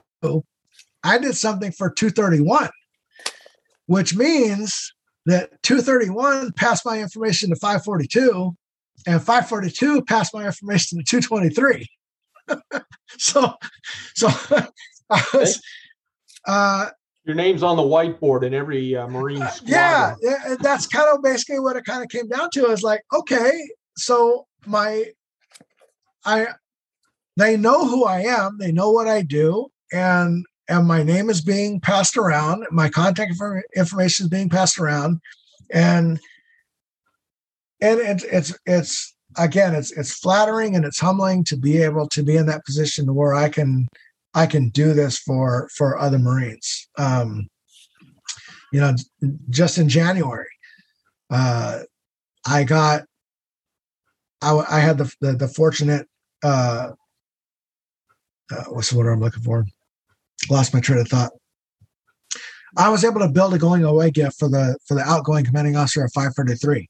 And again, that was just by word of mouth that my name got passed to their squadron. So the Models for Marine project has been a very humbling thing that I've been able to do, that I've been able to provide models for Marines at no cost to them. And it's kind of my way of giving back to my fellow brothers in the Corps. That's good, man. That's you got a big heart, man. I'm sure that they're going to love it forever. It's real quick. There's a thing you said you're building that Huey for a guy whose dad was in HAL 3. Yeah. There was a PBS special that came on last year sometime, and it was about HAL 3, the Sea Wolves. Really? And I was watching it, and they had the distinction of being a squadron that stood up during Vietnam and decommissioned at the end of Vietnam. I did not know that. And they said that when they got their helicopters, they literally came out and said, hey, we're going to start a new squadron. It's going to be a helicopter light attack. and the helicopters they got were like hand-me-down pieces of crap from the Army. But they had to, no kidding, like get back into flying condition, you know, like fix them up. And those were the ones that they used. And then, so the end of Vietnam came, they decommed. Well, when the SEALs started coming around and everything, they needed a unit specifically designed to do special forces stuff. And so when they did, they said, okay, we're going to bring back that concept. And my dad, from 86 to 89, was in HAL 4 in Norfolk, Virginia. Nice. And they carried on when they came back and they stood up HAL 4. They took HAL 3's lineage and their Red Wolf insignia. And the HAL 3 Red Wolf was what was on the nose of their helicopters. And they were flying HH-1K Hueys. So then you had HAL 4 on the East Coast and HAL 5 on the West Coast. And then when they got rid of their Hueys, they went to HCS 84 and HCS 85. And the hotel, the Kitty Hawk 35th scale hotel, has their decommissioning markings that they did where they went back to that field green color with the subdued black markings and the HAL 4, the Red Wolf on the nose. And their sole purpose was working with Marines. And when my dad was in that was all he did. You know, they flew Marines around, they, you know, extracted them, infiltrated, you know, inserted them, all that kind of stuff. And then they just finally decommed them a couple years ago because they were flying the hotel, the 60H. Okay. But yeah, I just thought it was kind of, you know, I was just flipping channels and I saw that come on and I was like, oh. And so like me being an aviation nut, it just piqued my interest. And I was like, oh, it's kind of cool, you know. And like they have reunions every year. And so you said that HAL, you know, the HAL 3, I was like, oh, so I tied it in, you know. My dad was stationed with HAL 4. He was a door gunner. That's absolutely awesome. Yeah. Nice. Well, fellas, you guys got anything for Dave? Nothing more. Thanks. Yeah. Thanks, Dave. Thanks again for sitting down and talking with us. Yeah. Really. No. It's been my pleasure. And like I said, you know, honestly, I mean, discounting the even if it's not for the podcast, I mean, I think it would be great if we kind of did something similar to this, you know, a couple times a month, just with a bunch of other modelers, you know, just to discuss the hobby in general and modeling. And I'll tell you, speaking of which, Dave, you give me your email address, you'll get an invite to a Zoom call that we hold once a month, and it's our group. And essentially, there's usually anywhere from a dozen to 20 guys who'll talk about whatever project we're working on. You know, I would absolutely, because I'm not going to lie. So, and this is just my personal experience. So, you know, I work from home, and I used to work for Trader Joe's after I retired, and I absolutely loved Trader Joe's. I left because. So I started Trader Joe's immediately after retiring from the Marine Corps. And the 9 years that I was with the company, I loved it, but it was rough. It was just absolutely rough. Just too many hippies, huh? Oh Long my God. hair, like no joke. And I'm being completely serious. Literally at least twice a week, I was pulled outside by management. This is over the course of 9 years, mind you. Okay. At least once or twice a week, I was pulled outside by management because my tone, my body language, my mannerisms, my language, something I did offended somebody. Okay. So you need to leave that on the flight line. Yeah. So I left Trader Joe's with an intention of going back, and unfortunately I wasn't able to return, but I enjoy doing what I do, but I'm here all day long, pretty much most of the day by myself. I don't go anywhere. And quite honestly, I don't have a lot of friends. So I don't interact with people as much as I used to when I was at Trader Joe's. One of the things I loved about Trader Joe's, I love the customers. I love talking to people. I loved helping them, you know, with their grocery shopping. And just being around those people. It was the employees I couldn't stand because they were all worthless civilians. but I miss that interaction with people. And my dilemma now is like, as much as I love being self-employed and doing quite well at what I'm doing, the being alone part, you're like, working from home isn't all it's cracked up to be. You soon realize that, holy crap, you need that. I don't know what you're talking about. Yeah, it's like you need that connection with other people, right? Yeah. So yeah, I've got a good friend that lives locally, but he's a flight attendant. So he's gone a lot. So he's not always in the area. And quite honestly, he's the only friend that I've got here in Atlanta. All my friends are either in California, Missouri, or North Carolina. Like I literally have no friends here in Atlanta. So we got some friends in Maryland. Yeah. So it would be absolutely amazing to be part of this, of these meetings more often. So Dave, dead serious. Send me your email address, and we meet online once a month. Okay. Face to face once a month. All right. When COVID was really hot and heavy, and nobody could frickin' leave their homes, damn near, we were meeting once a week. Nothing's stopping us from doing it more often, other than most of the guys seem to say, yeah, we need to back off. But and in fact, the next one is this coming Thursday. Okay. It'll be 7:00, and shoot me your email address. I'll put you on the distribution. Okay. And what you'll do is it's always blind copy, so you won't see anybody's email address. They won't see yours unless you want them to. And all you got to do is all you do is send me a note and say, hey, can you pass to the rest of the guys? I want X. And what I'll do is literally just forward your email, and then they can reply directly to you. Okay. Things like photographs or research information if you want something that's outside of your marine buddies. So just shoot that to me, and the email address you can use is greenshirt82@gmail. Okay. Because I was a maintainer just like Whitey and Frildo, although those guys really weren't real maintainers. They were flying guys. So hey, my first 6 years I was a wrench turner, man. Yeah, exactly. I know. Yeah. But anyway, so greenshirt82, no spaces, and at Gmail, and shoot that to me, and I'll get you on the distribution. And if that doesn't work, either Frill or Whitey will get me your email address, and I'll make sure you're on there. Awesome.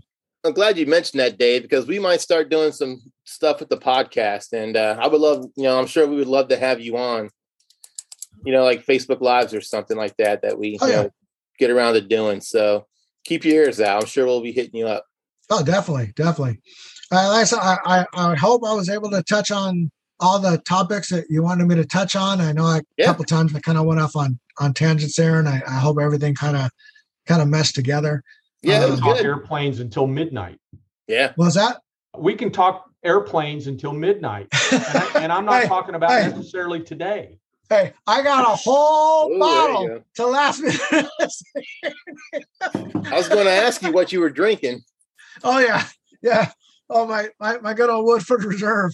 So I'm down to that and a bottle of Winchester. So, but no, I like I said, it's been an absolute pleasure talking to you guys. I'm hoping that anyone that watches the podcast, can take anything out of it, and so everyone knows that I'm an open book. I don't hide anything from anyone. I'm not all about like trade secrets and whatnot. If anyone else is that watches this is interested in getting started, whether it's decals or the 3D printing, by all means, reach out, ask questions. I wouldn't be where I am today if it wasn't for other people helping me. Okay. I'm not going to be here forever. We're all, I don't know what my circumstances are going to be 5 years from now. I don't know what they're going to be. I could be dead next year for all I know. I don't know, like nobody knows. So if there's another modeler out there that wants to get started in the same thing, that wants to get involved in the 3D printing, reach out. I'll share everything I've learned with you, because I may not be here a few months from now to continue. But if you can pick up where I left off based on what I help you with, then everyone's better for it. It's all healthy competition, the more the merrier. I'm not gonna lose any sleep by teaching you what I know. It's going to help you. It's going to help me, and it's going to help the hobby in general. So again, if there's anybody else out there that watches this and they want to know more or they want to get started, feel free to reach out. I'm all over the internet. Do a Google search, and I'll do whatever I can to help you. Hey, Dave, thanks for taking the time to sit down with us and give us some insight onto the aftermarket business, decals and 3D printed aftermarket parts. That seems to be the rage right now. And Tim, before we move on, I'd like to thank you for filling in for D-Ran. Yeah, thank you. I thank you guys for allowing me to do this. This has been awesome. I've really enjoyed tonight. This has been a lot of fun. Yeah, Tim, happy to have you on, and come back soon. It's always great talking to you, and it's a pleasure to have you on the Geeks. Yep. Seconded. The best part about tonight was that instead of me shouting at my computer as I'm listening to you guys, no, and then jumping on and typing out an email, I get to say something live. And for the listeners, if you want to find Dave's products, you can go to find them on. He has a shop on Facebook, Flying Leathernecks Decals, and he also has a webpage, www.flyingleathernexdecals.com. So go ahead and check him out. I'm sure he's going to have something that you're going to like. Episode 31 is in the books. I hope everybody had a good time and enjoyed listening to us talk about a hobby that we are all fond of, and want to thank you for making us a valuable part of your bench time or your way to work or doing yard work. Is another good time to listen. That's when I listen to us in the summertime. And we can hope you join us for the next one. And for now, be excellent to each other and keep your sprues empty. Out for the geeks. Take care, everyone. All right, y'all. Take it easy. See ya. Bye-bye.